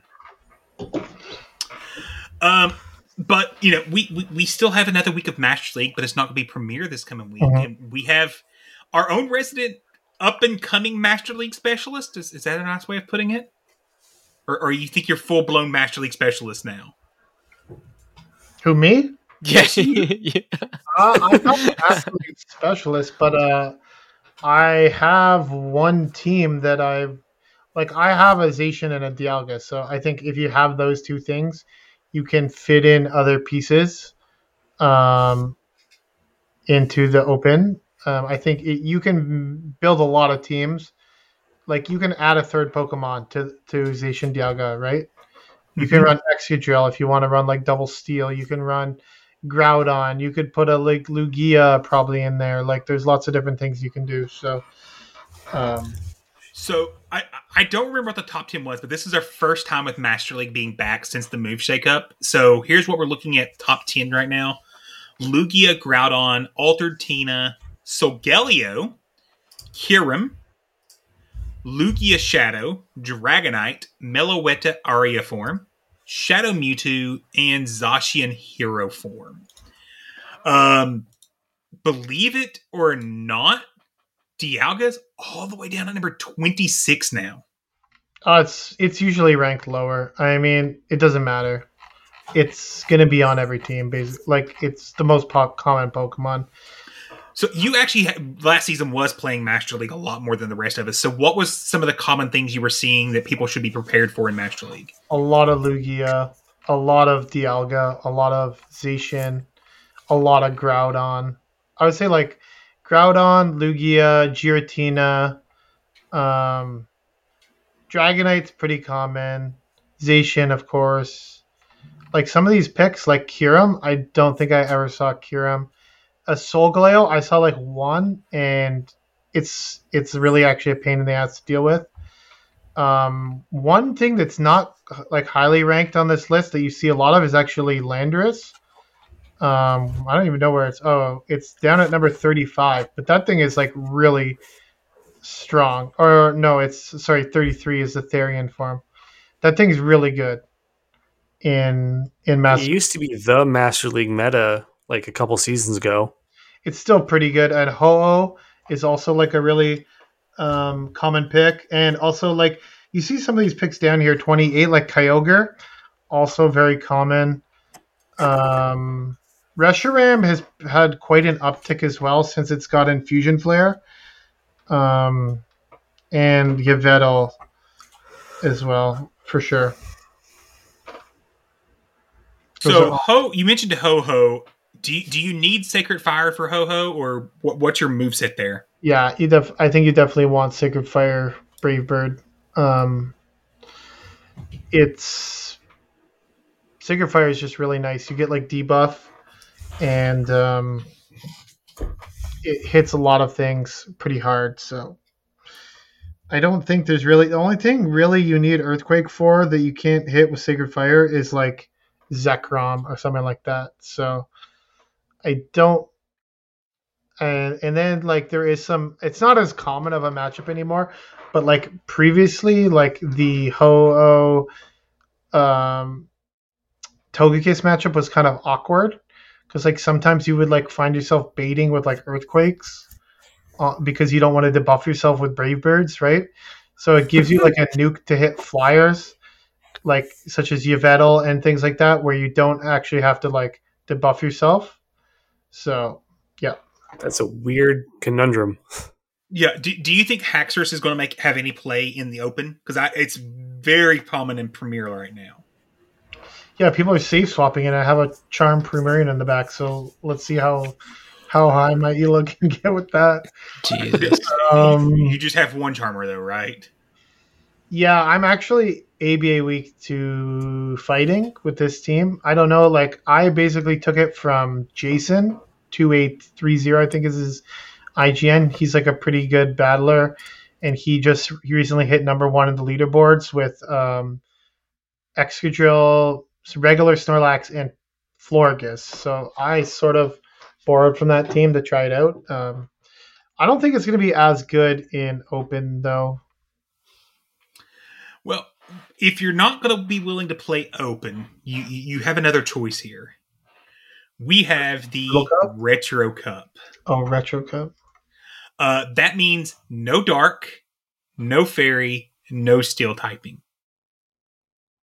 Your top 10 here, Lickitung, Aurorus, Pidgeot, Noctowl, Frostlass, Altaria, Jelly, Pelipper, Mantine, Golbat. I like me some Golbat. I actually kind of like Frostlass for this, at least in the top 10. I don't think Aurorus was around the last. Aurorus wasn't around last time. Frostlass was the dominant pick last time. Do you know what I ran to counteract that Frostlass? Lickitung? Nope. Go look down at number 303 currently. Oh god, that sounds like a bad 3. It's not good. Don't run Bibarel. You barely beat Frostlass. I'm just assuming that's the pick because it's that low. It is the pick. It was Bibarel. He's like. I think he said that last time. You think that low, dude? I'm telling you, that matchup is way closer than you think it should be. Oh, it is, but it worked well for the team I put around it. It was I don't remember what it was, but the moves have shaken up a lot now, and with the wing attack buff, Bibarel's useless. I think you will see a lot of Pidgeot and Noctowls, a lot of Frostlass, a lot of Licky. I mean, Metacham's number 39. Anytime Metacham's eligible, I think it's going to be used. I was surprised by seeing it all the way down at 39. I guess they're overvaluing the Flyers. I was using Regirock last time, and it was pretty fun. I have it now. Do you think Spark Lantern could actually be a nice core breaker for the top meta? Yeah, Lantern looks interesting, actually. I don't think it was buffed last time we had this cup either. There's not a lot of... There is Swampert. Yeah, actually, I was going to say that I was looking at the teams, and I was looking like maybe Frostlass lead, Lantern, say swap, Swampert in the back type of team. I don't know about Swampert. I mean, I like Lantern and Frostlass. I was actually thinking Altaria in the back. Yeah, the one thing is there's no steel or fairy, right? So like Dragon Breath is not. I mean, there is ice types, but nothing actually resists dragon, right? So, Mm-hmm. I mean, bulky dragon type is if you could have some sort Super of strong. way to bait out a Frostlass, it might work out pretty good for you. Yeah, or even possibly. So Yeah, I like the Lantern, Frostlass, and Altaria core a lot. Actually, I find Golbat being number 10 is just weird to me. Shadow Golbat, It is that is. pretty random, but I mean, you do see a lot of flying on the top 10. Another one that I think could work, but because of the normals at the very top, Kaffa, yet again, could have a lot of play in this meta. Mm-hmm. Dugong could have a lot of play if you don't want to use your Frostlass. I think Dugong is probably where I would go next for my ice. what do y'all think of Lantern Lead, Altaria, and Pidgeot Safe Swap? You're gonna have a ton of leads that are flyers. You get You're gonna resist really the hard frost walled blast. by the frost in the back. There is still a Abomasnow in this meta too, but I don't know how common Yeah. it would be. Dragons would also be like a pain. Yeah. Like technically, Tyrant is eligible. That would be a bit of a core breaker for that team. I wouldn't go ABB weak to ice in any form or fashion. I mean, you could. Well, I'm just thinking of how to draw out the Frostlass. Could use Metacham. So something like a Pidgeot in the back where you can either debuff or get a shield.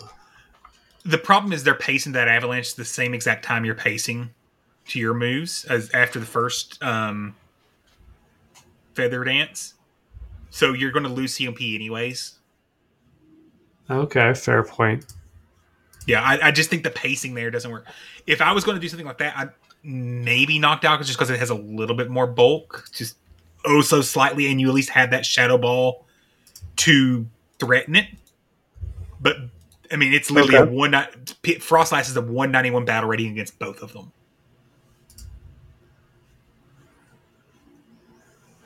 Yeah, I think Dragonair looks pretty good too. Yeah, Dragonair looks good. Dragonair is always good just because it's so just heavy hitting. And the thing Charizard, that it has play against some of the ice types, right? Like it's only single week, so you can hit like Frostlass and Shadow Walrein. I think you can actually beat in certain shielding scenarios with the Dragonair. So yeah. Do you think your team could work? Your Chestnut, Frostlass, Charizard? not if there's a lot of Altaria. Altaria is like the worst Pokemon for that team. Because like Noctowl, if you, let's say you farm down a Lantern, those superpowers like really hurt Noctowl. But if it's an Altaria, yeah, you need probably 4 superpowers to kill Altaria. So Probably more with the debuffs coming through. yeah, you're gonna need to switch out at some point to reset your debuffs so that you can fire more. If it's a Shadow Dragonite, yeah, you can superpower it. It's fine. But Altaria just tanks them like it's nothing. Yeah, I didn't even realize that his team was actually eligible for that. So Oh, I did. I was thinking How about about it. Dugong? That looks pretty interesting. Dugong's the one that just keeps jumping out at me. Like it doesn't have a bad matchup against Frostlass. It looks pretty neutral, right? Like even Yeah. against the fighters, it's very annoying to face. It really walls Altaria. It does well against Noctowl. It beats most of the other ice or makes other ices close. Yeah, and then sometimes if you get off 2 icy winds first, you can even take out a Lickitung. Yeah. Yeah, you can. Shout out to Wadaj. Great plays there. But overall, I think this meta looks... I always like Retro Cup. It's one of my favorite metas they do.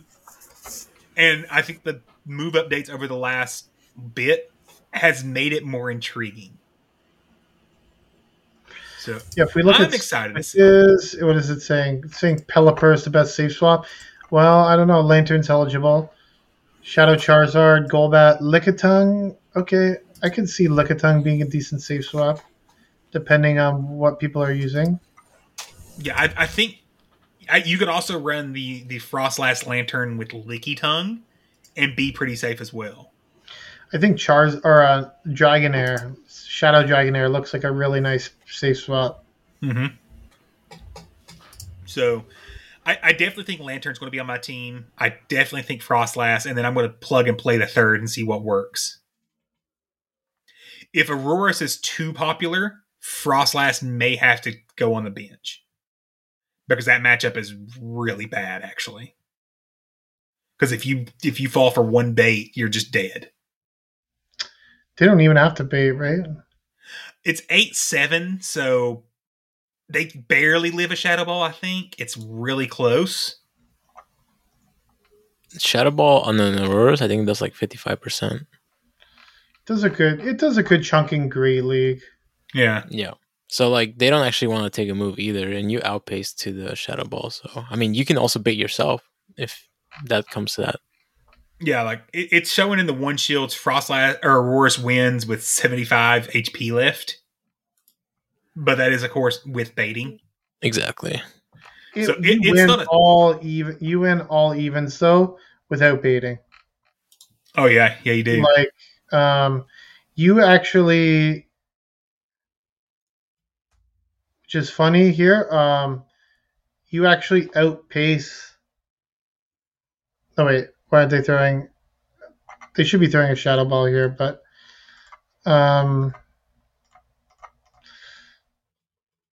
yeah, that is weird. That's a messed up in the sim because that Shadow Ball. Kill it, but yeah, basically, like it says, you basically live with about 4 HP. In the 2 shield, and that's also with getting double baited by avalanches by the Frostlass. So Frostlass can make it close for sure. So if Aurorus comes pretty popular, I may drop Frostlass. But if that's the case, Lantern's going to feast because you're just getting to the surf so fast, and Aurorus does not want to take a surf. Jellicent does pretty good there too. Yep, Jelly does as well with the surfs because you're getting there so quickly as well. So, a lot of play, but this changes to member coaching. I have no clue what's going on here because I was on a ship in the middle of ocean. So, Dino, tell the people what's happening. You know, it's funny. I think someone missed a little message, but it's all good. I mean, there's more Matthews thing right here. If you want to just go over it real quick. Yeah, so in the Discord, we are sort of adding more clarity to the member coaching roles. So we're going to actually, instead of having just like 5 voice channel rooms for people to stream, what we're going to do is make specific rooms tailored to whatever type of coaching experience you would like. So we have one, which is just going to be sort of what we're going to call like foundations, which is just like, if you're in that room, you're there to sort of like, it's understood that you're there for a lot of the basics, like, you know, team building, working on typings, working on moves, mechanics, etc. Another step up is going to be for those who are there that want to make elo gains, but they're needing a little more like advanced team compositions, proper like move counts are going to be worked on there, proper move timing, a little more advanced techniques. A couple other channels depending on like the type, like if you want feedback after your battles and just like more of like an observer, we have channels to accommodate that. So we are just trying to allow people who are taking advantage of our member coaching to personalize the experience that they want and figure out sort of like a style of like learning that's going to be conducive for them to grow the most. You want answers? I think I'm entitled. You want answers? I want the truth! You can't handle the truth!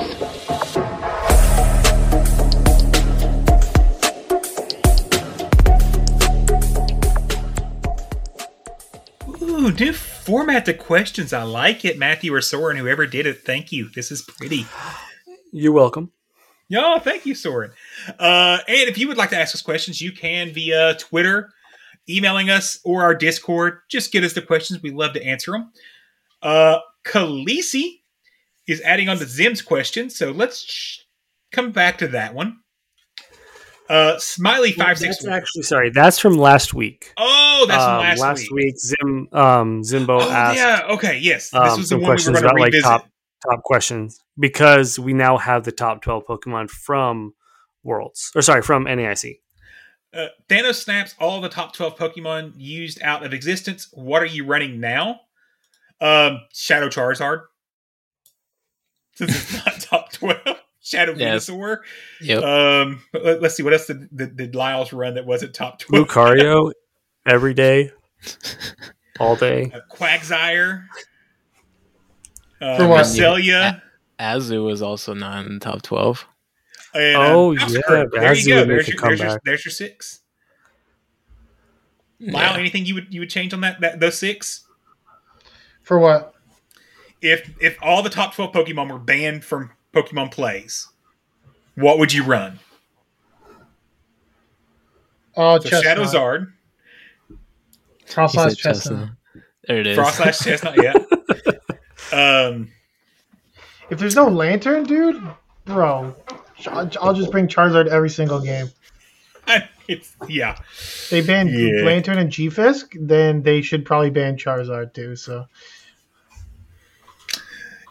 it's weird that Charizard was not in the top 12. Unless Carbank's not in the top 12 either, then no one's bringing Charizard. Oh yes, by the way, for the draft, Carbank's banned.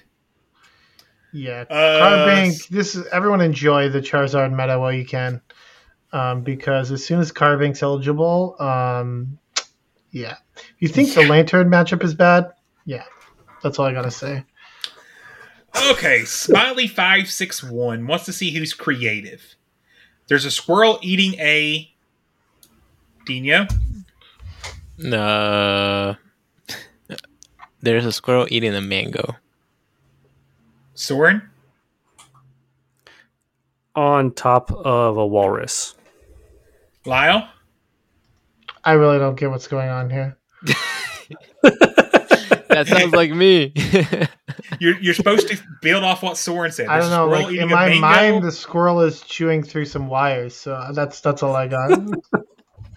Because that's what they do in Canada. Yeah. On top of you said on top of a walrus? On top of a walrus. Top of a walrus. While surfing the ocean. Do fish drink water?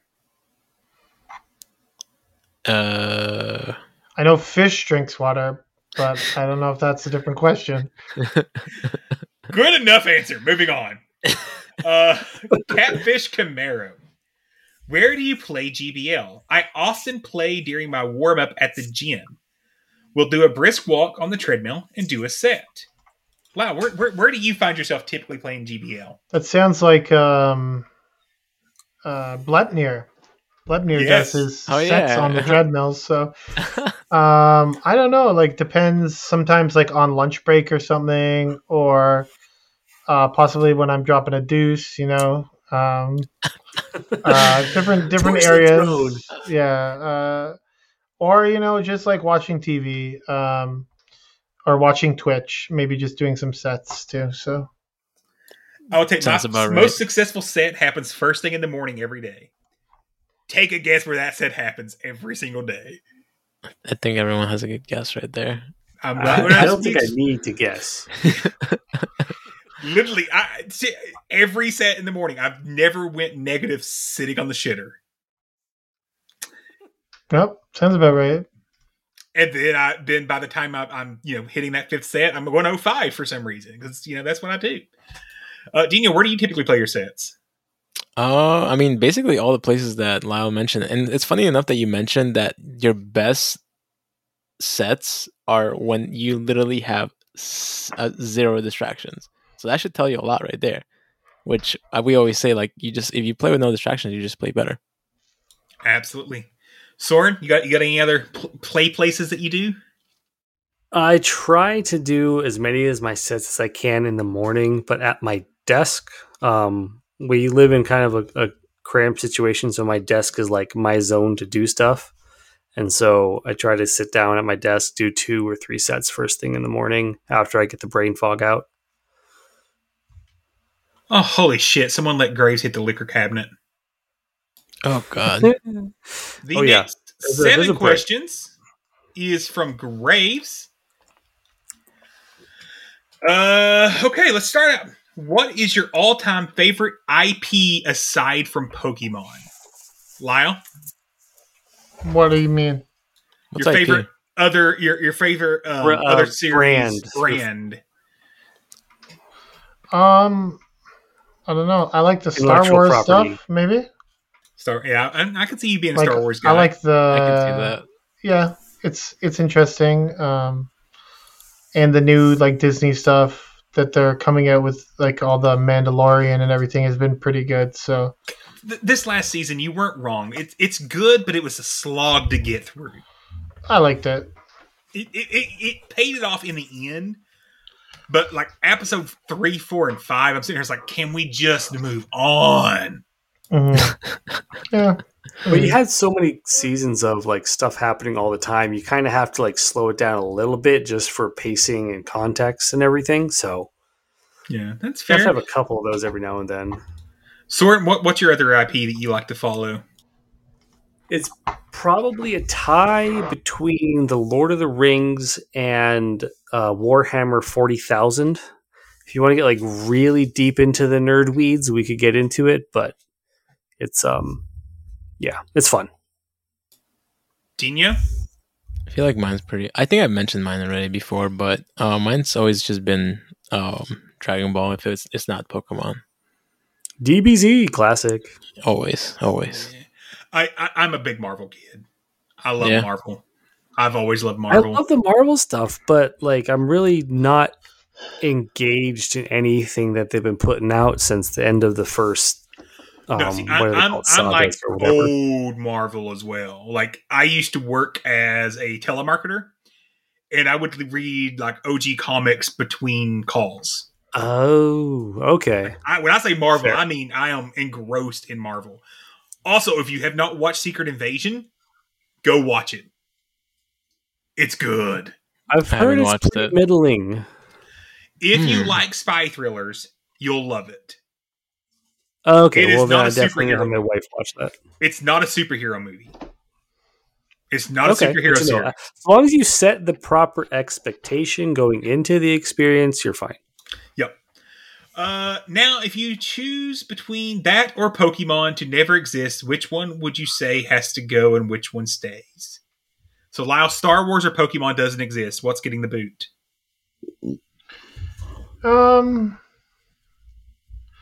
I don't know. I don't really. It doesn't matter. I think they're both equally important. So I would say just flip a coin and get rid of one of them.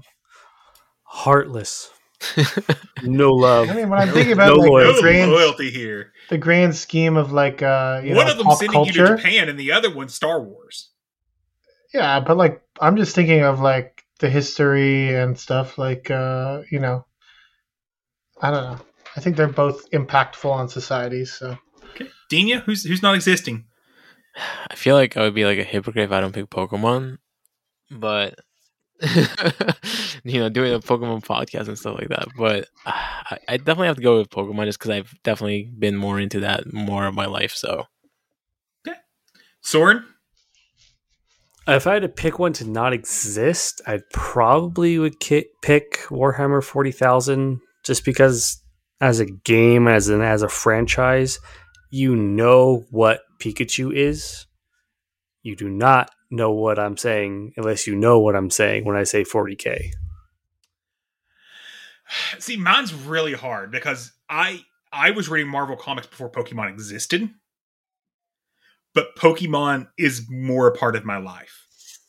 And it's. I mean, look behind you. There's two. Well, no, there is Marvel behind me too, though. I have a Hydra-based coin. I have an Iron Man suit.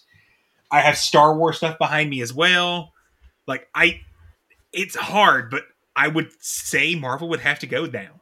If you would have asked me this 5 years ago, I probably would have said Pokemon can go. But Pokemon has become such a big part of my day-to-day life. Fair. Oh God, not more slang test. This was only supposed to be me doing it to Dino and them. Bay Area slang pop quiz time. Can you define these terms? Smacks. Soren, what does it mean when someone says that smacks? That's awesome. That's great. That's rockin'. However, whatever colloquialism you want to say for good. Dino? I don't even have like that smacks. I mean, I feel like that's cool. Like that hits. Like that's what I'm thinking of. Lyle? I would just use it in relation to like music or something. Like if a song smacks, it means like it's a good song, you know? Yeah. It's good. It's awesome. All hits those the things. spot. Matthew?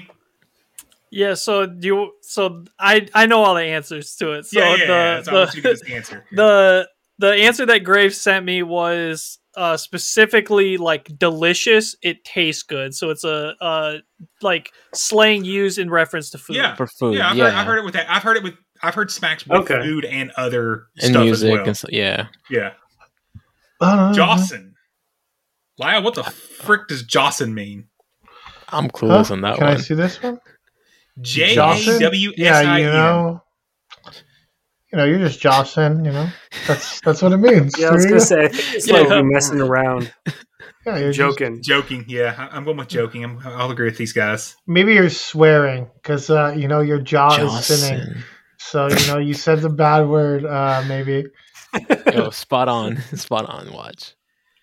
Matthew? Exaggeration, lying, or bluffing. Yeah, see, your mouth Bluffing? is doing something bad, Bluffing. right? Okay, so got there it. you go. Catting off. Dina, what's catting off mean? It almost sounds like you're like saying like fuck off or something Yeah. like that. Yeah, that's kind of where I was going with it. It's kind of a running your mouth. Off. Yeah, can't. Yeah. Or maybe you're going Or off using or your something. hands in inappropriate ways. Yeah, I mean, I don't know what else you can. What do cats do? They like jump a lot or something? Like So going around? catting off is goofing off or acting silly. Oh yeah, I was gonna say fooling around or something. Okay. Gigging. I'm assuming that's like doing gig work, like driving for Uber or something. I thought it was was just playing thinking music. Oh, I wouldn't think of that. That makes sense. You gotta think the Bay is like the gig capital of the world. No, if you're gigging, it means you're going to going to play some music. It's basically it's got to be it. Matthew? Dancing. Gigging. What the hell is this? Didn't know. When I saw Yeah, that, no. I don't know why I thought about Quagmire. Slaps. I think can we all agree we know slaps is awesome? Sure. Yeah, I was gonna say slaps equals smacks, but like for everything. Or maybe it was that slap, so you can use that for music. I don't know, man. They all sound the same. Matthew? Dino had it right. When a song sounds good. Yeah. Got me bent. We don't need to know what's happening in your bedroom. Let's move on. That's where I was going with it. So I thought that's like get angry.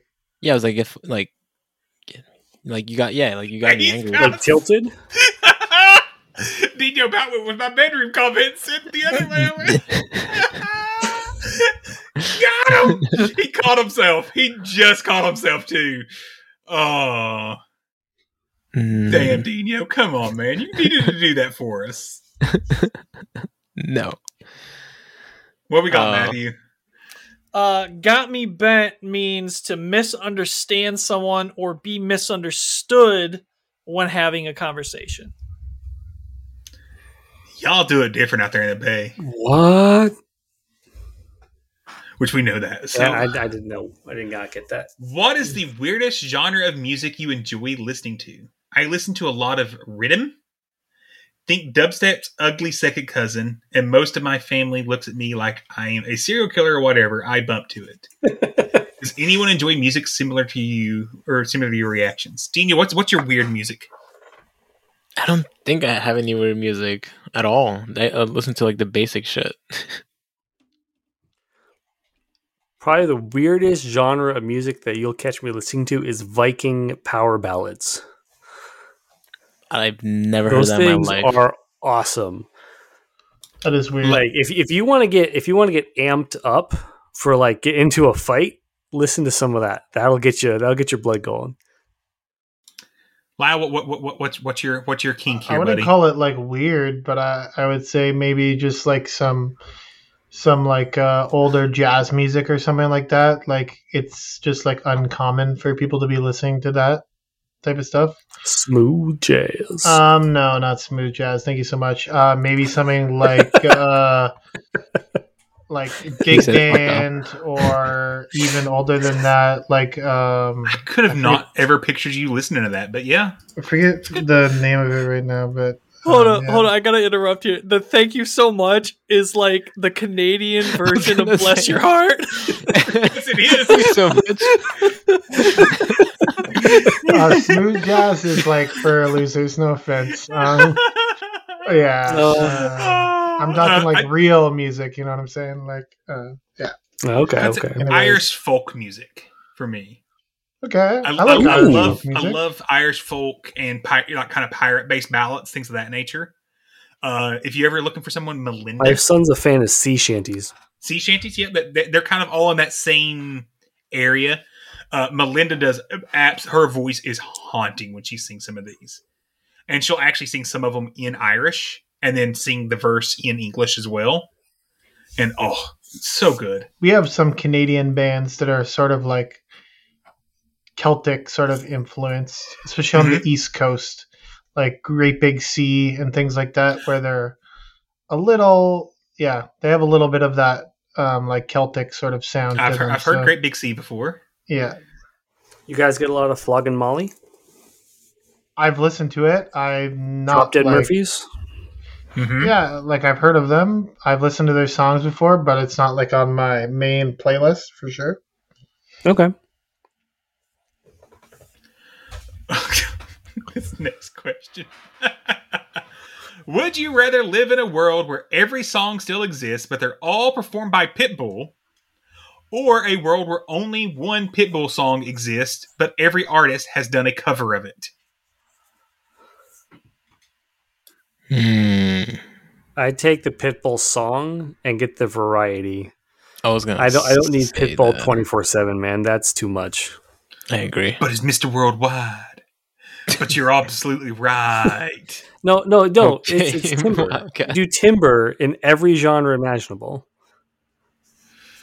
Okay. No. I don't know. This is there like a third option where I can just like end it? You know, like that point. All music is gone. These are not good options. Just like just beat them. just like I'll just like call it quits on life at that point, because that doesn't sound like a great place. So sad. Pitbull, man. I'm sorry, but That's too funny. I'm very opinionated when it comes to music, so this is hitting me pretty hard. Okay, number 6. What's your biggest beige flag? A habit, something that you do that's not a big deal breaker for your relationship, but still pisses your partner off every time it happens. My wife says mine is that I say, huh. After she asks me or tells me anything, the answer her before repeat, like, I'm sorry, babe. It's not that I didn't hear you. My brain just is lagging and I need a second to process what I just heard. GBL. GBL here. I mean, I don't have, obviously, to worry about this as much, but at work, I have a bad habit of saying, huh? And they're like, why do you say that? And they just look at me weird. Like, I could hear what they say, but I still say it. I bet I can guess Lyle's. He doesn't answer the phone when he's at an event. Oh, his eyes just opened up so wide. That definitely didn't happen last weekend. That's for Thank sure. God. Yep, definitely did not happen. Yep. What's your beige flag there, Lyle? You know, I'm assuming you have hearing ears around you, so. Yeah, probably something like that. That's a good one. He's talking in code right now. Blink once if you're in danger. I'm okay. She's asleep right now, but okay. She's like, I don't want to talk too loud. When her eyes was like open. Soren, what's your beige flag, buddy? Well, for me, it's not putting things back where they go.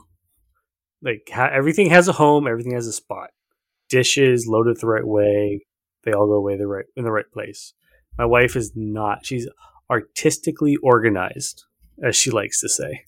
Oh, I was putting it so politely to say she's a mess. And unfortunately, when I asked her what her biggest pet peeve of mine is, I'm not allowed to say. Otherwise, I will be shot. I don't care. It's more for you than me.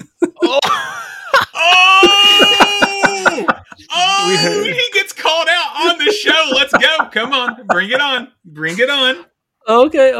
So, a 40K reference.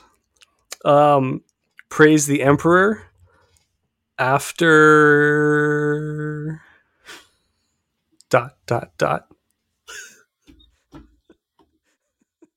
Just whip it out real fast.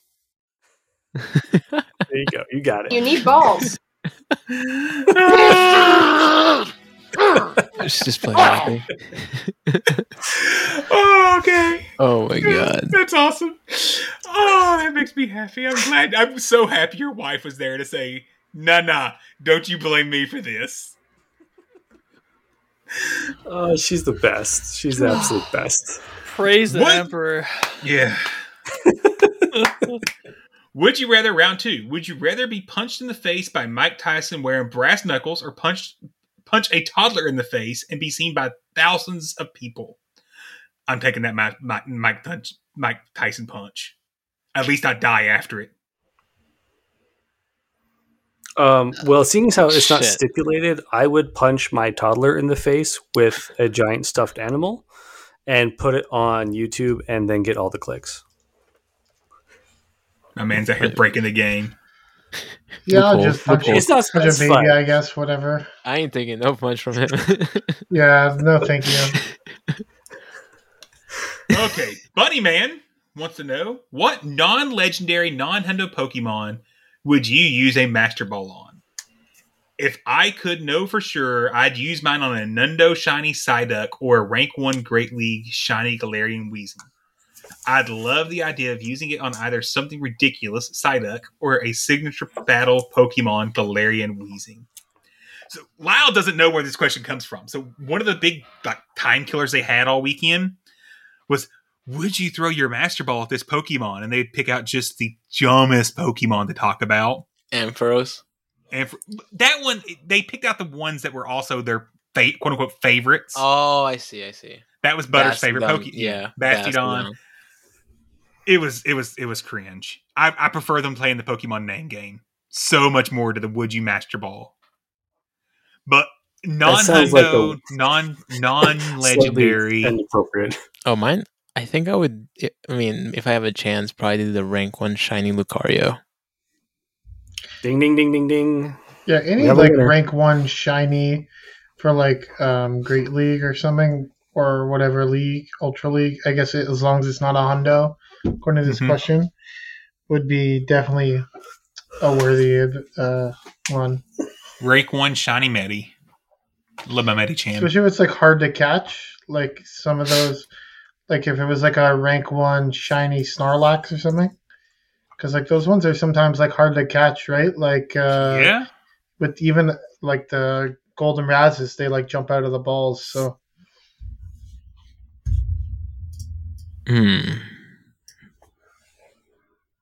Okay. Who's your dad? Wants to know. Have you ever stream sniped a friend? Lyle, I tried to yesterday, but it didn't work.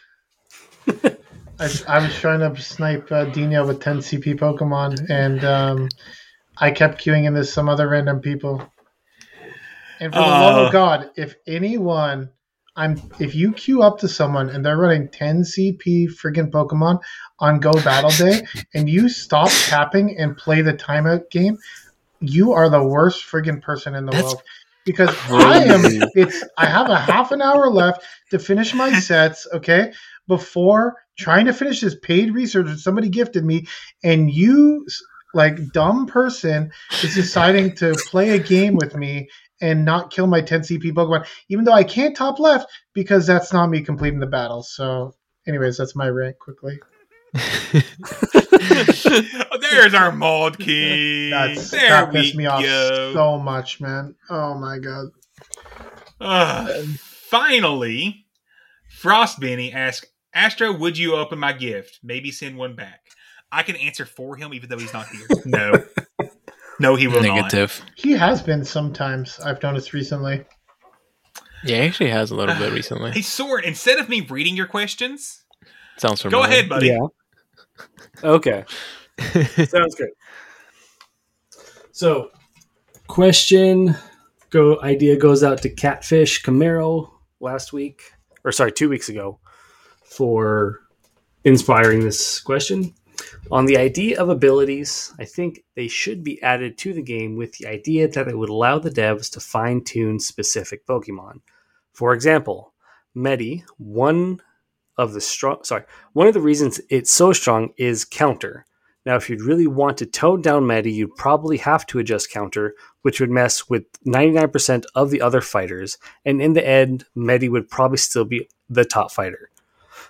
So you could do a rebalance like I suggested last week, but also implement abilities, which honestly could do and which could or be stuff that would increase fast or charge move damage by a percentage, or increase or decrease move cost or energy gain.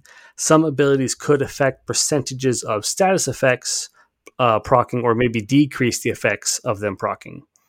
An example of this is Bubble. When they mess with Bubble on Azu, Greninja was getting some play, but after Bubble got nerfed, Greninja disappeared.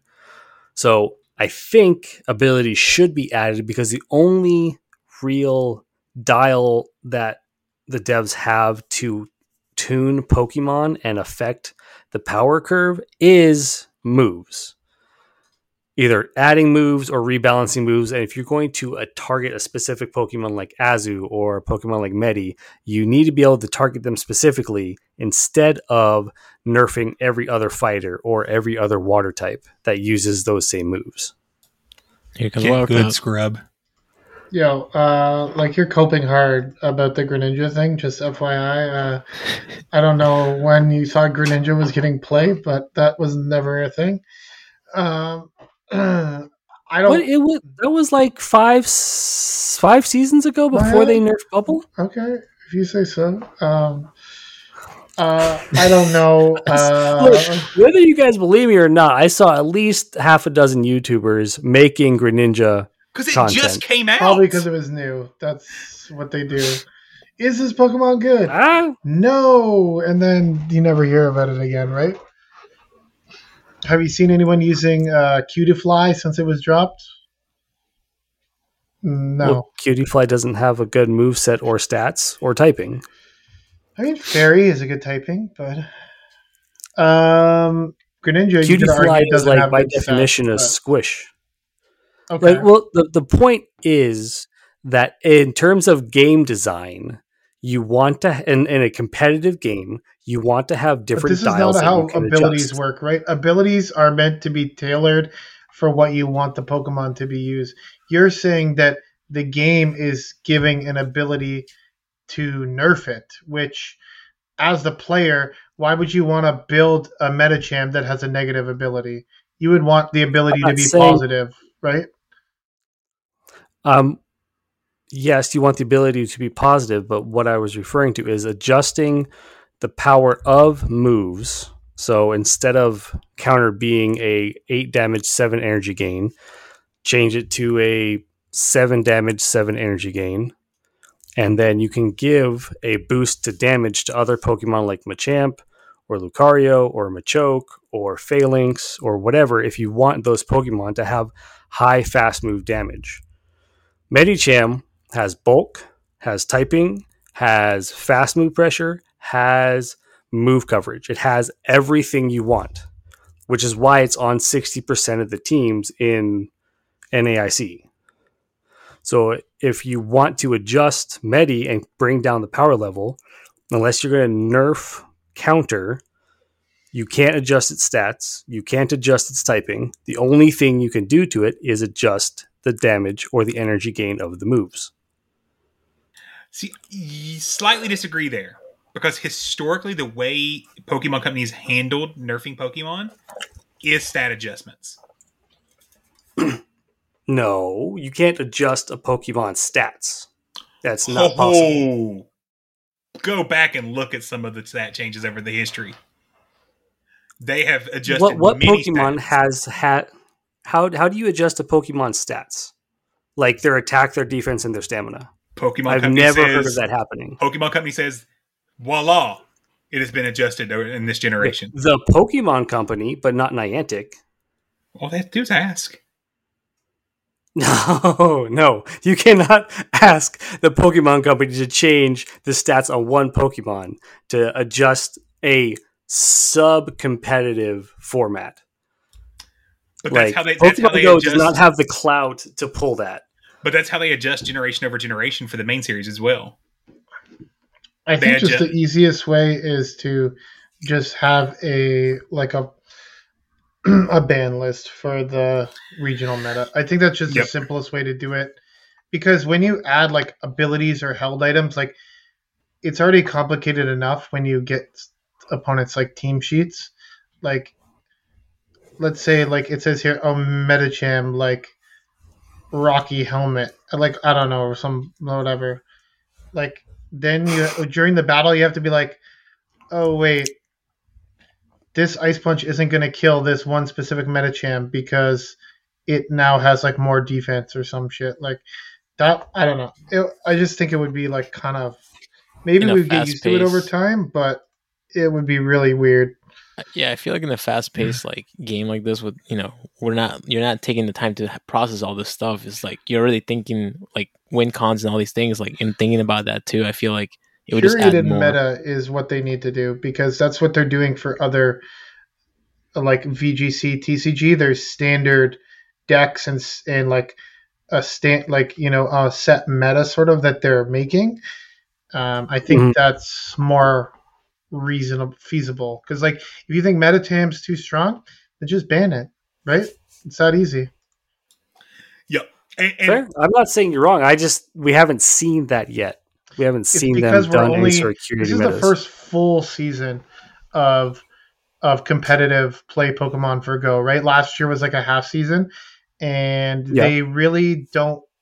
From what I've heard, is they want to let the scene develop before they start tinkering with that aspect of it, right? Yeah. Okay, I get your point. Definitely think we'll start seeing some fluctuations in what happens next season. Not necessarily that they'll start banning Pokemon, things of that nature, but they're going to evolve Go as a competitive scene year over year. Okay, yeah. I want to see that. I am simply speculating on potential things that the company could do. I mean, they could do what they did to the VGC players and start a new meta a week after the final tournament of the year with no tournaments between that and Worlds. That always works well. VGC players aren't upset at all right now. Jesus. And not only did they add that, they added some of the most powerful Pokemon in the game into that new adjusted meta for Worlds. Well, thank God we don't have to deal with that. Question 2. Okay. Could you please eat enough marshmallows to play Chubby Bunny while giving an exposition on the state of the game? Why do you want to murder me?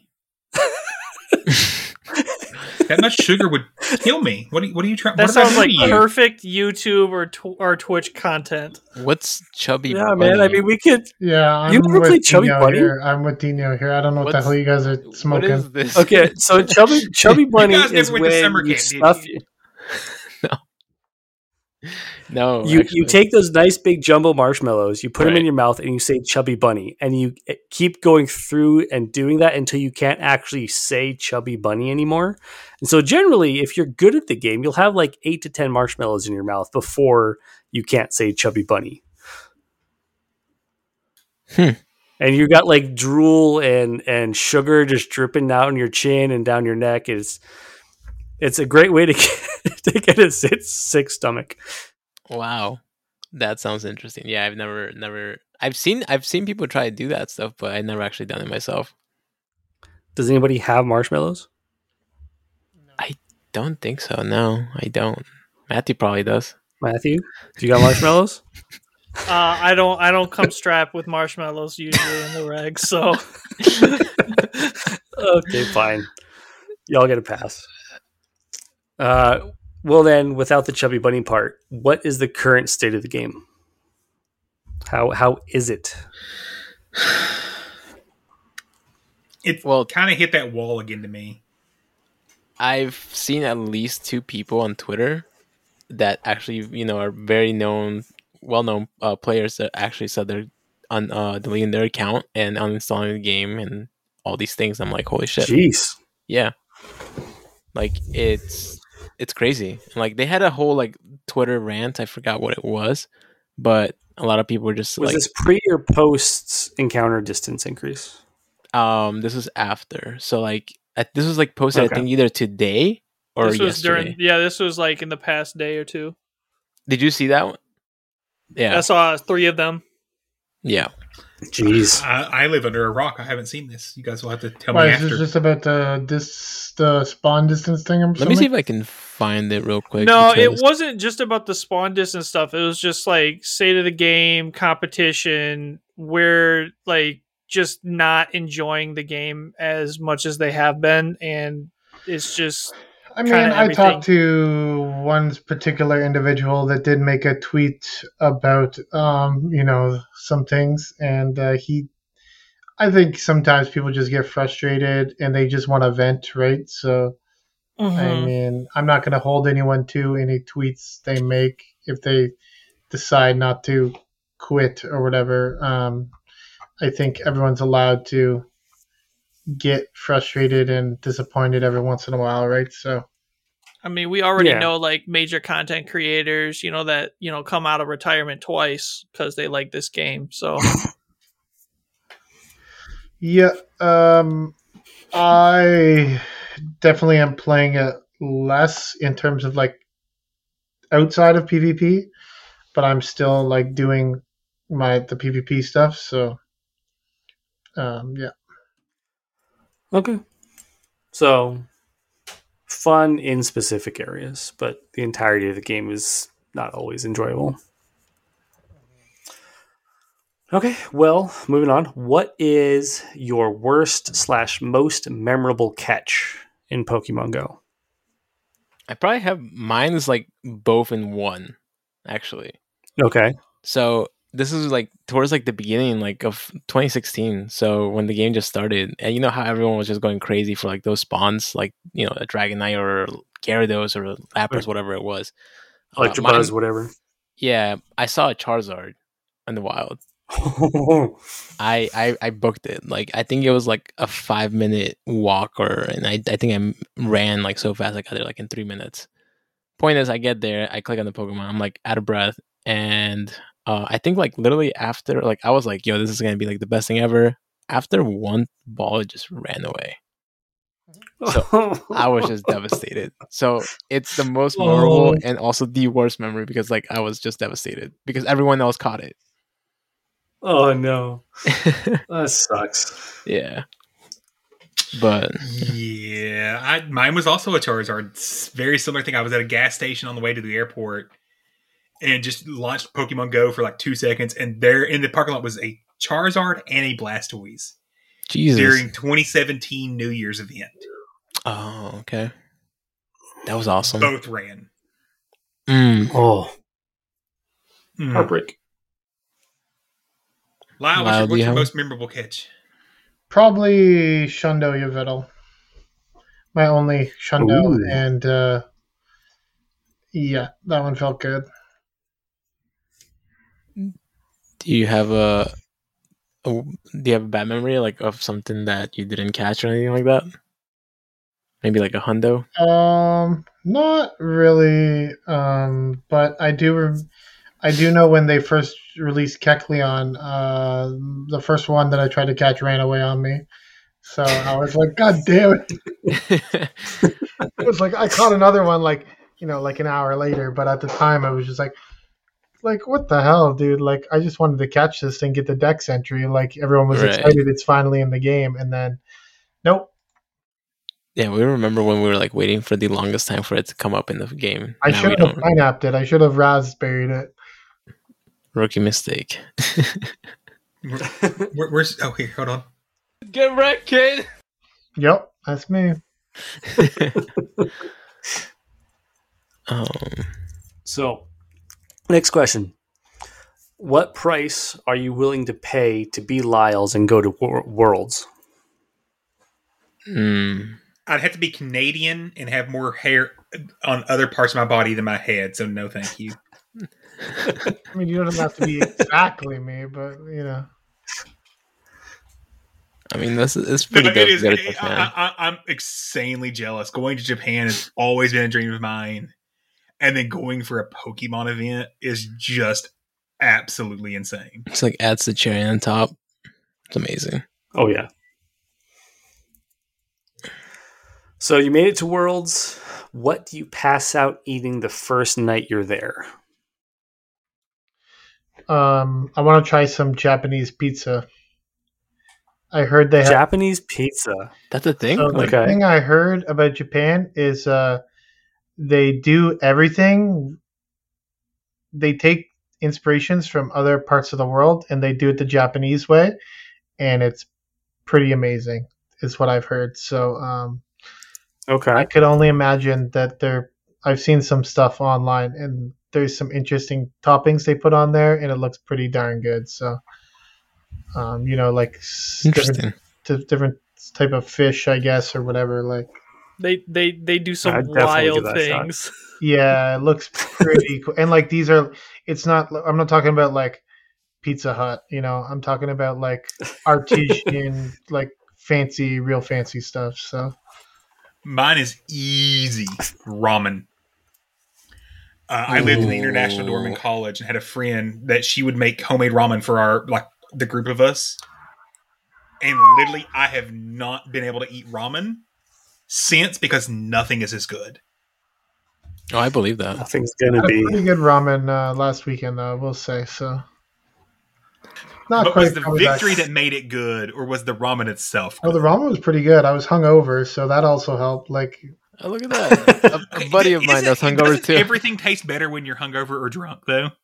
Well, the warm soup definitely tasted good when I was hungover. Yeah, just 100%. Just nutrients in your body. I'm assuming. Anything. I asked this because I remember I was out in St. Augustine. Me and my brother was doing a bar crawl, and we stopped at, I don't even remember the name of the restaurant at this point, and got loaded fries. And we both ate the entire plate like it was the best thing we've ever had. I'm like, oh my God, these are so good. My wife lands in St. Augustine the next day, and I'm like, you've got to go to this place and have these fries. And we get them the next day, and I'm like, these suck ass. What were we thinking? Yeah, sounds about right. Well, I'm either going to eat sushi till I pop or eat some Wagyu beef until I die. Oh, if I could afford Wagyu beef, that all day, every day. A lot of the food over there is just amazing, honestly. Food game in Japan is top notch. Yeah. Okay, last question. You could be a fly on the wall in any room in the world at any point in time. Where and when would that be? I feel like this can go south real fast. I'm trying to think of a normal answer here. Mine would probably be something music related, like if I could be like in the recording studio when like the Beatles were recording like Abbey Road or something like that. Like that would be pretty cool. Historic moment. Yeah, something like that would be just kind of cool. I mean, there's numerous things I could pick from. So yeah, I'm a massive history buff. So if I could just be in ancient Egypt or ancient Greece, either one, that would be awesome. Okay, like I literally. I ended up going to the Frost Museum in Miami just because they had a mummy exhibit. Like that's how big of a history buff I am. It's I like it. I think like anything like back, like you were talking about, like back in the day, like stuff like that. Like I think that's would be interesting to see, but I don't know. I actually was always interested to see like how pyramids were built. Yeah. So, I'm gonna stick with that and no matter. No walls to sit on, but no walls, but I can you need those spacecraft, Dino, is what you're saying? You need to see those?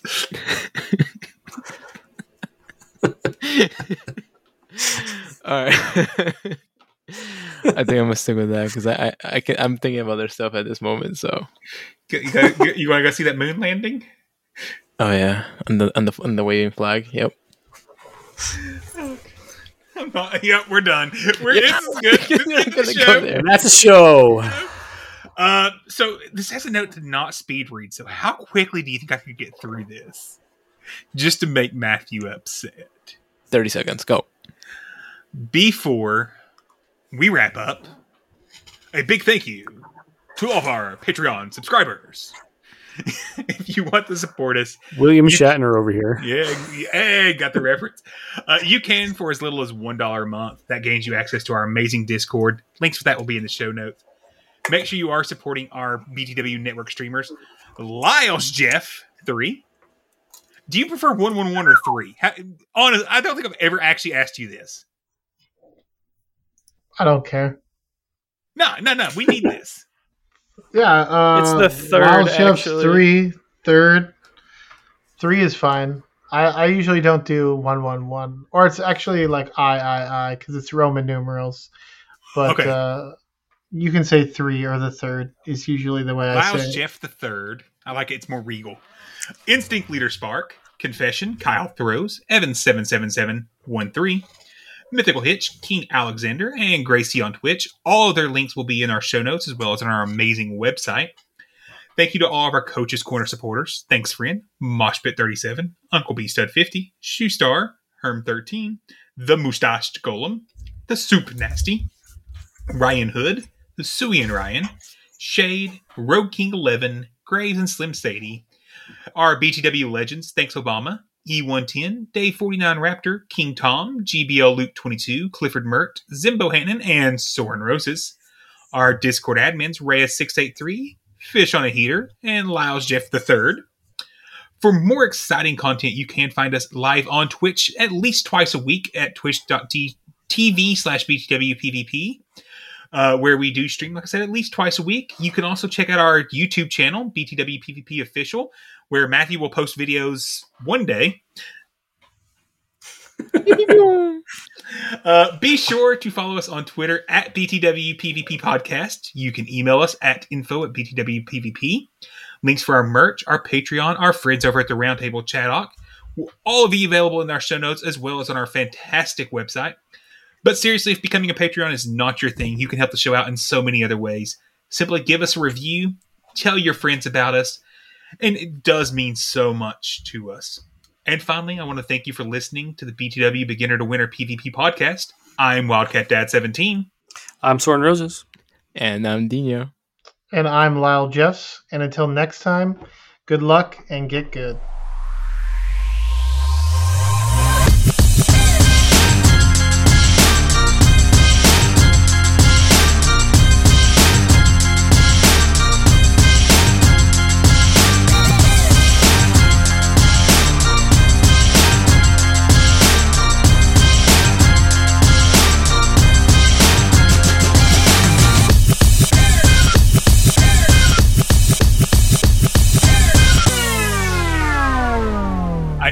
totally almost didn't hit the outro music because I forgot I was the one leading tonight.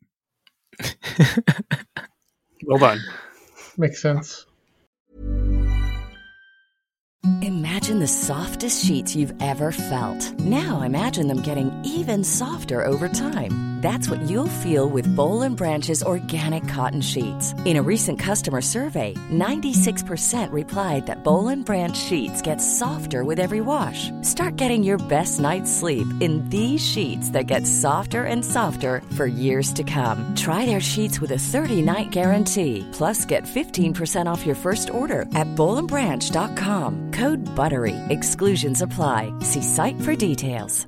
Hi, I'm Daniel, founder of Pretty Litter. Did you know cats tend to hide symptoms of sickness and pain? I learned this the hard way after losing my cat, Gingy. So I created Pretty Litter, a health monitoring litter that helps detect early signs of illness by changing colors, saving you money and potentially your cat's life. Pretty Litter is veterinarian developed, and it's the easiest way to keep tabs on your fur baby's health right at home. Go to prettylitter.com and use code ACAST for 20% off your first order and a free cat toy. Terms and conditions apply. See site for details.